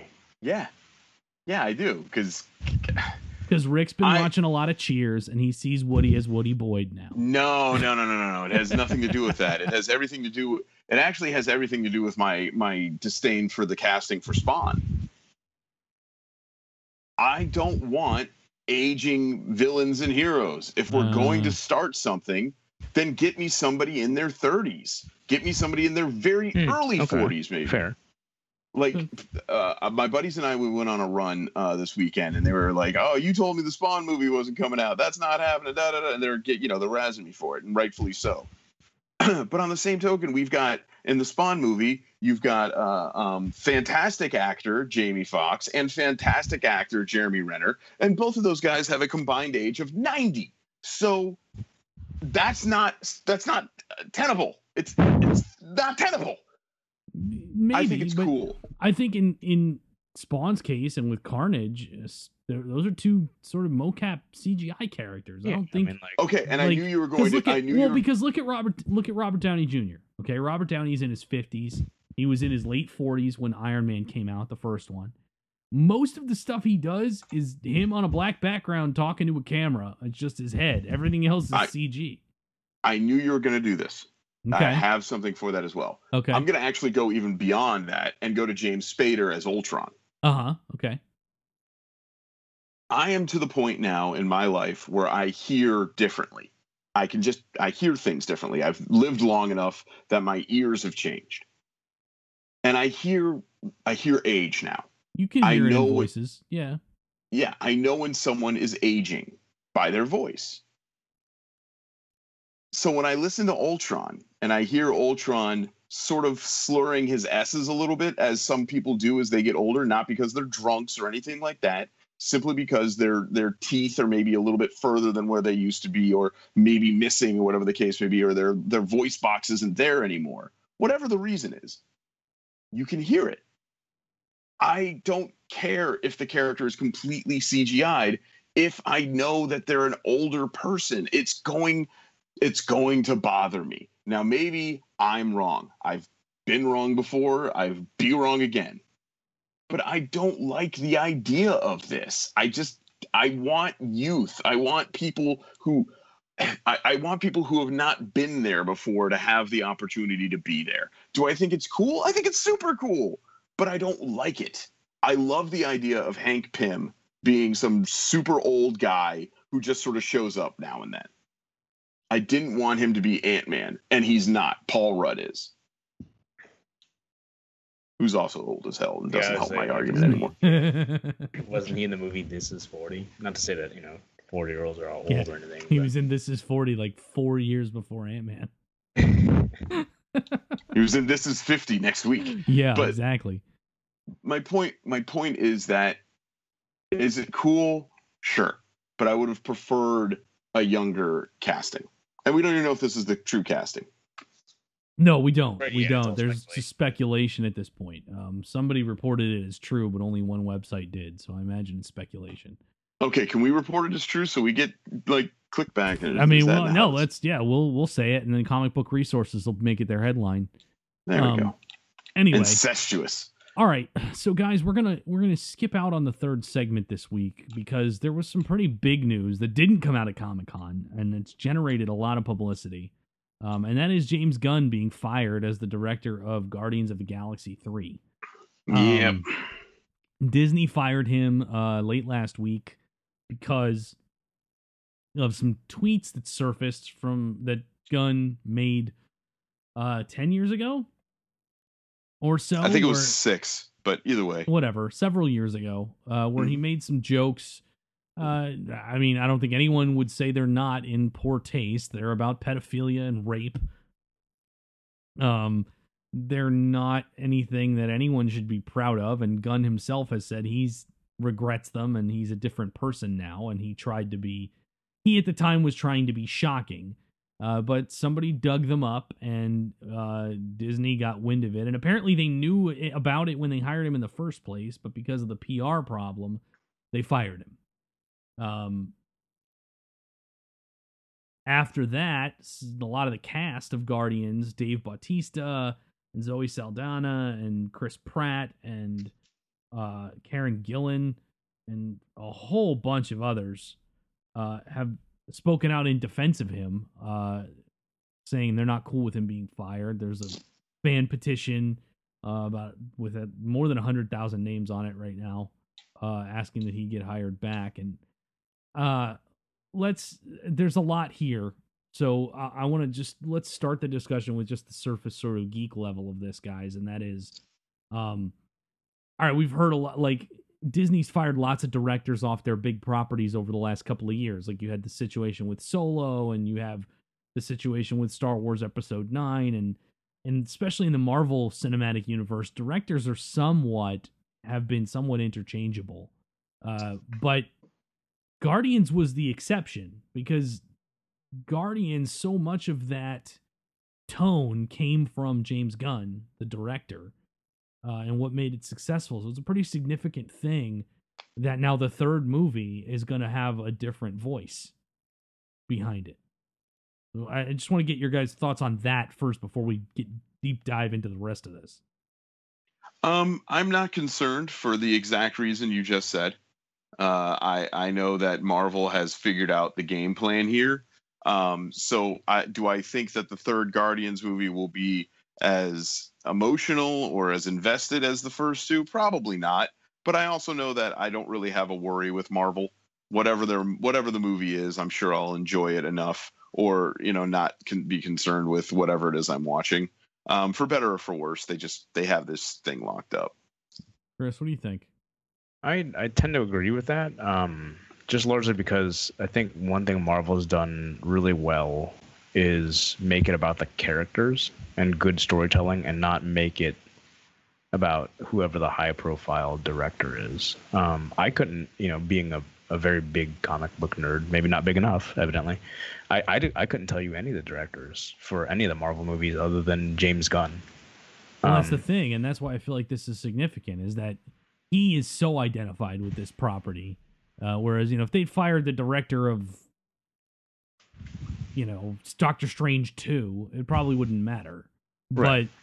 But, Guardians of the Galaxy is there's probably so much of James Gunn's style and his unique vision and take on things infused in those movies and those characters now.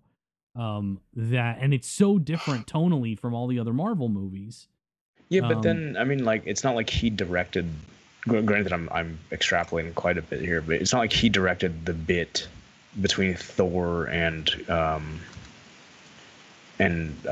Star-Lord. True. In Infinity War, and that was equally as hilarious. Okay.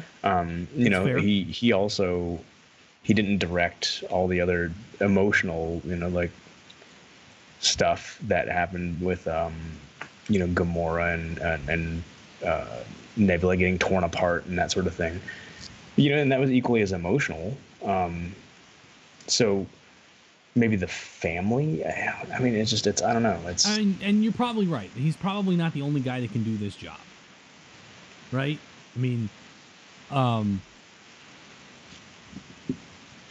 I don't know. It's gonna feel different. I think Guardians is gonna feel different. It won't be too different. Marvel's got enough lead time where they can make the changes. He still, I think, was in the middle of writing it, so they'll take hold of this like they did Ant-Man, and they'll salvage it. And shit, they had a lot less time to fix Ant-Man than they will for this. I think you guys are right in that it's not going to hurt the movie, but it is going to feel different. Potentially. I mean, they could just get a guy to come in and be like, all right, watch the first 2 movies. Now do your best impression. Go. Yeah. Just do that. And it's possible, and it'll probably come off just fine. Yeah. Yeah. And it's we're obviously super inside baseball when it comes to all of this, right? Like, how much money did Guardians 1 and 2 make? Guardians 1 made almost 800 mil, and Guardians 2 made more than that. So combined, they've made almost $2 billion. Yeah. Right. Yeah. Of those $2 billion spent at this point, how many of them know of this story and will care if they do know? I would say what is a relatively small percentage. Right. Less than half. So even if it's the third movie, which in trilogies actually tends to be better than the second, right? Like this financially, it tends to do better. Yeah. X3 barring that. Although in this, like, Guardians has kind of bucked that trend, because generally trilogies, it's second one does worse than the first, and then the third one does better. Guardians, the second one did better than the first. I don't think people expected Guardians 1 to do as well as it did. No one did. Right, like, so it's like the issue 2 of like a big selling comic, Yeah. Like, but that's we'll wait and see. I mean, it's Disney and Marvel. They'll be fine. It's not gonna hurt. It's not gonna hurt Marvel financially at all, and I think that's why they were so quick to pull the trigger. Hang on. I want to touch on something real quick. Chris just mentioned it kind of in passing, but I want to bring something to you guys' attention. So, as Tom said at the start of this conversation, Disney already knew about this. They just sort of shrugged at it. Yeah, because they were old tweets, and if we're all held accountable for shit we did years ago on the internet, none of us would have jobs. Sure. So here's the crazy. Ready for the crazy? Here's the crazy. Hit me. What if James Gunn went to Marvel and said, hey guys, this is the idea I have. I want more. I want to do this. I want to do that. I've got a lot of big plans. And Marvel said, yeah, okay, all right, well, sure. And because he's James Gunn and he's been so successful, they just sort of had to let him do his thing. They're not really happy about it because they're Marvel and Disney, and they like to have their cake and eat it too. So what is the one thing right now that is the hottest hot button topic that can get somebody shit canned in a hurry? Some sort of Me Too I thing. See where you're going. You're like the Alex Jones of geekdom now. I wish this was even my theory. It was brought to my attention by a buddy of mine. And yeah, it's way tinfoil hat for sure. Yeah, it's super tinfoil hat. Does this person happen to agree politically with the guy who set all this James Gunn shit in motion? No, in fact, the exact opposite. Okay, just curious. But sometimes Occam's razor is right. Sometimes. Just sometimes. So is that what I believe? Wait, Occam's razor is the simplest. The simplest explanation is the truth. This is not the simplest explanation. The simplest explanation is that Marvel wanted James Gunn gone because they didn't like how much power he had. That is not the simplest explanation. The simplest explanation is the story we got, which is bad PR because of the tweets, you're fired. That is the simple explanation. That's complicated a explanation. No, that's a simple explanation. They used this to do what they wanted to do anyway, but couldn't. And like, that's a conspiracy. Something is a conspiracy theory. That's not Occam's razor. Super serious, super easy. Anyway, that's just something that I had brought to my attention that I kind of really liked. because otherwise the story is very benign and disappointing. I don't know how benign it is. Let's okay. sort of it's unpack. Very simple and disappointing. Let's unpack what happened here. The guy who uncovered these tweets, or at least supposedly dug them up and brought them to Disney's attention, is an alt-right guy, conspiracy theorist, activist. He's a guy who's gone after people on the internet who've been outspoken critics of President Trump in the past. He went after an MSNBC anchor, got him temporarily fired until MSNBC looked at things more clearly and hired that guy back. James Gunn has become an outspoken critic of the president. And so this guy, Mark Cernovich, decided to say, oh, this is evidence of the network of pedophiles operating in Hollywood. Now, we've all heard stories about that, and there have been filmmakers implicated in those kinds of things, but not necessarily James Gunn. And by all indications, the things he tweeted about were his attempt at jokes. They weren't things he actually did or believed. At least that's what he says, and we have no evidence to the contrary. This is kind of a problem. It's going to continue to be a problem forever. It's a problem now because of Twitter. Yeah, I mean, it's going to be a problem for a lot of people for a long time, where your past behavior online is going to be brought back to haunt you if you piss off the wrong person. And we still, as a society, haven't figured out how to deal with that yet. Well, the problem is that only certain people are being held accountable for what they're saying.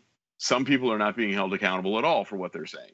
True, but I mean, there are people on both sides of the issue that are having to deal with this kind of shit James Gunn is being put through right now. Yeah, I know, but your but statement I get what you're specifically. Saying.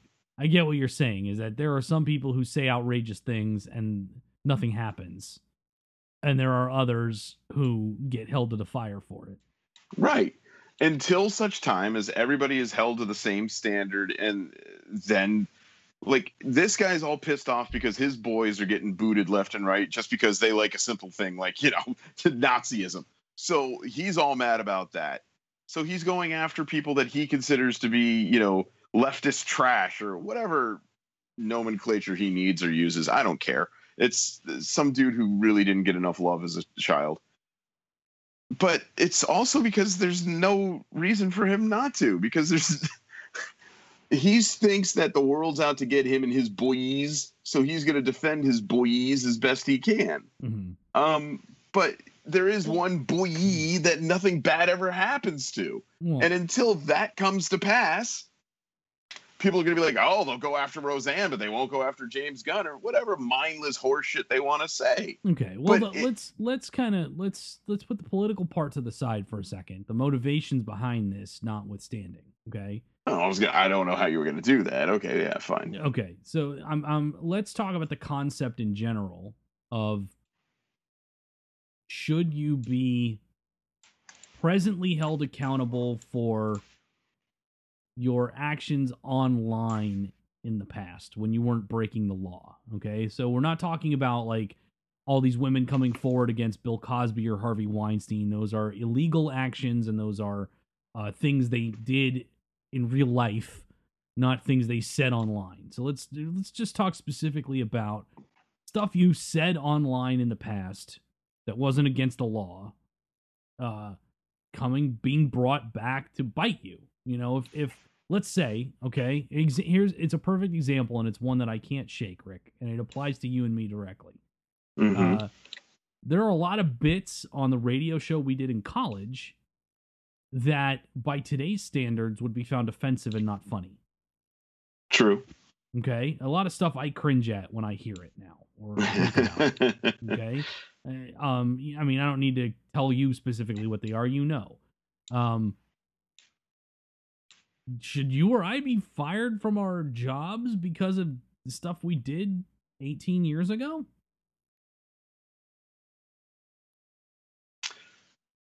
No, but should it come to pass, if what we were doing at the time was what we were considering trying to be funny or whatever the case may be, maybe we get in trouble for it.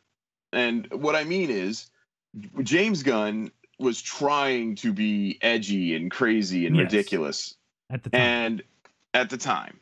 What we were doing was similar, but True. also we never really got beyond that. And also, there's not an easy record for it. Now, should people be held accountable for what they've said and done over the years? I think so. Does that mean that can come back and bite me in the ass because I thought I was being funny at the time? Absolutely. Have I made peace with that? A very long time ago. Okay, so is there any accounting for people changing? Of course there is. But you still had to make those statements. You still had to have done that. You still had to have believed that at one time in your life.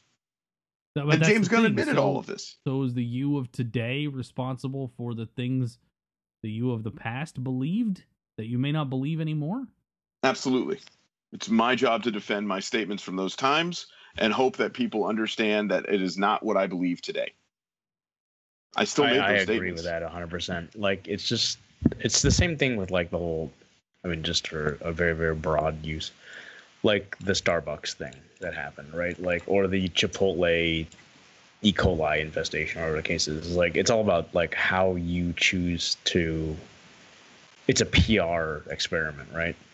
It's how you choose to perform your own damage control. So like, the fact is, that happened at Starbucks, that happened at Chipotle. As a company, and in this case it's a company and an individual, right? Like, how does each one handle it? You have to fess up, because the fact is, if you try to deny it, then you just lose all credibility. But then you have to show that you've changed, like Rick just said, and that you've and as a company you've taken steps to mitigate it or prevent it from further, whatever. You know, it's you have to be responsible. You can't not be responsible for it. The fact is, you did it. Mm-hmm. Right? Like, you can deny all you want, but it's just I mean, what's the other in this situation? What's the other answer? Don't hate me because when I was 19 years old, I posted a bunch of really dumb shit online. Well, why did you post that dumb shit?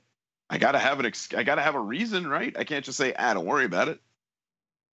What would you say, Tom? I mean, look, everybody does really dumb shit when they're 19 and 20 years old. That's right. You know, should you be fired for it? That's the thing, and that's the problem. I mean, that's the problem. You can't blame Disney for doing it. Right? I mean, like, you can't. That's the thing. You can't fault Disney for doing it, because there was going to be an outcry for them to do it, and they just did it before that happened. So you can't necessarily fault them for doing it, because they have an image to protect as well, and a brand. They still release Aristocats. Yeah, and they made Song of the South. Yeah, they don't which release they Song of the South. No, they don't. But that's kind of the thing they don't talk about that they did when they were younger. Yeah, that, they made the movie Powder with a director who had been convicted and served a year in prison for being a pedophile. Yeah, well, yeah. And they still made that movie and still make money off of it. It's almost like there's different rules and laws for different people. Well, that's the thing, and that's sort of the broader debate. Like, what is the? And I don't think we as a society have figured it out yet. I think this is all still so new that we don't know what the standard should be that everyone needs to be held to. Like, is there a statute of limitations on dumb shit you put on the internet? Like, or are there varying degrees? I don't know. I think what ultimately needs to come to pass is as with so many other things, there's got to be a reckoning. Something has to give, and then we'll see where we're at. Yeah, you're probably right. We would really like to hear what you think about this out there, about any of the discussions we've had this week. I mean, it's funny how a week all about the MLB All-Star Game and Comic-Con turned into debates on society at large and freedom of speech. But them's the breaks on those two jokes. Because that's what happens when you put us in a room, Tom. Evidently. But we would like to hear what you have to say about this. You can call us and leave a voicemail and tell us what you think. 321-76-JERKS. You can email us. Chris, how can they do that? Email us at those2jerks@gmail.com. Spell out TWO2. That's right. Or if they want to, join our increasingly contentious Twitter discussion. You Rick, saw how quickly I dipped that? out. I totally dipped out of this one this week. Did you see? Did you see how I expertly removed myself? What does that mean? I saw what was happening around me, and I said, "No, thank you." Why? You don't want people to come after you on Twitter? I saw what the situation was around me, and I simply realized that it was time for me to tip my cap and say good evening, everyone. And Fedora. Yeah, thanks. Yes. Oh, yes. so there. Thanks for not participating, Rick. Appreciate that. That is not what I did. That is not what I did. Go back and read those tweets. What I did was on a par with a form of art. Well, nevertheless, there are still some listeners who will come at you hard Boy, for do they. no good reason. Sometimes good reasons. Lately, none. But yeah, sometimes lately no reasons. good reason, but sometimes yes, they have a reason. How can they find us on Twitter? If you really have to, it is those two jerks at those two jerks. Pardon me. Of course, spell out TWO as Chris has instructed you before, and as we all know, Chris is a fantastic instructor. That's why they keep telling him to have people break arms for him. So there we are. Nice. You can also keep up with the latest Those Two Jerks news and episodes on our Facebook page, facebook.com/those2jerks. Remember to click like because, like I said, you're going to get the latest Those Two Jerks news, and there may be a good bit of news coming up very soon. And you may be especially interested in that news if you are in the Tampa Bay Gulf Coast area. Can't say any more than that, but hopefully I can soon. Cancun? I said soon. Don't know about the Those Two Jerks cruise. Those Two Jerks cruise. It's actually just a dinghy. The three of us in a rowboat, basically. Chris, trying row us not somewhere. to get my I don't know what to laptop do wet. here. It's just me and Rick rowing, and Chris is just holding a poncho over my laptop to keep it from getting wet. Oh, I can get in on that. Yes. Actually, Chris should be doing the rowing. He's got bigger arms than I do. I can make a longer stroke. Oh, boy. Oh God! All right. I sense a rabbit hole up ahead. Yep, that's sign off time, isn't Yeah, it? It's some kind of hole for sure. Yeah, exactly. I sense a rabbit hole up ahead. All right, we'll be back next week with hopefully some lighter fare. And well, I mean, if they release these damn trailers. Oh boy. Oh, hopefully some lighter fare, but if not, you'll at least get some laughs and maybe learn something in there too. I don't know. The Sussman, Rick Sussman, and the Vutastically Vocational Chris Vu. I am the Tom Alexander, and until somebody goes back and erases all my old tweets, we will remain Those Two Jerks. See you next time.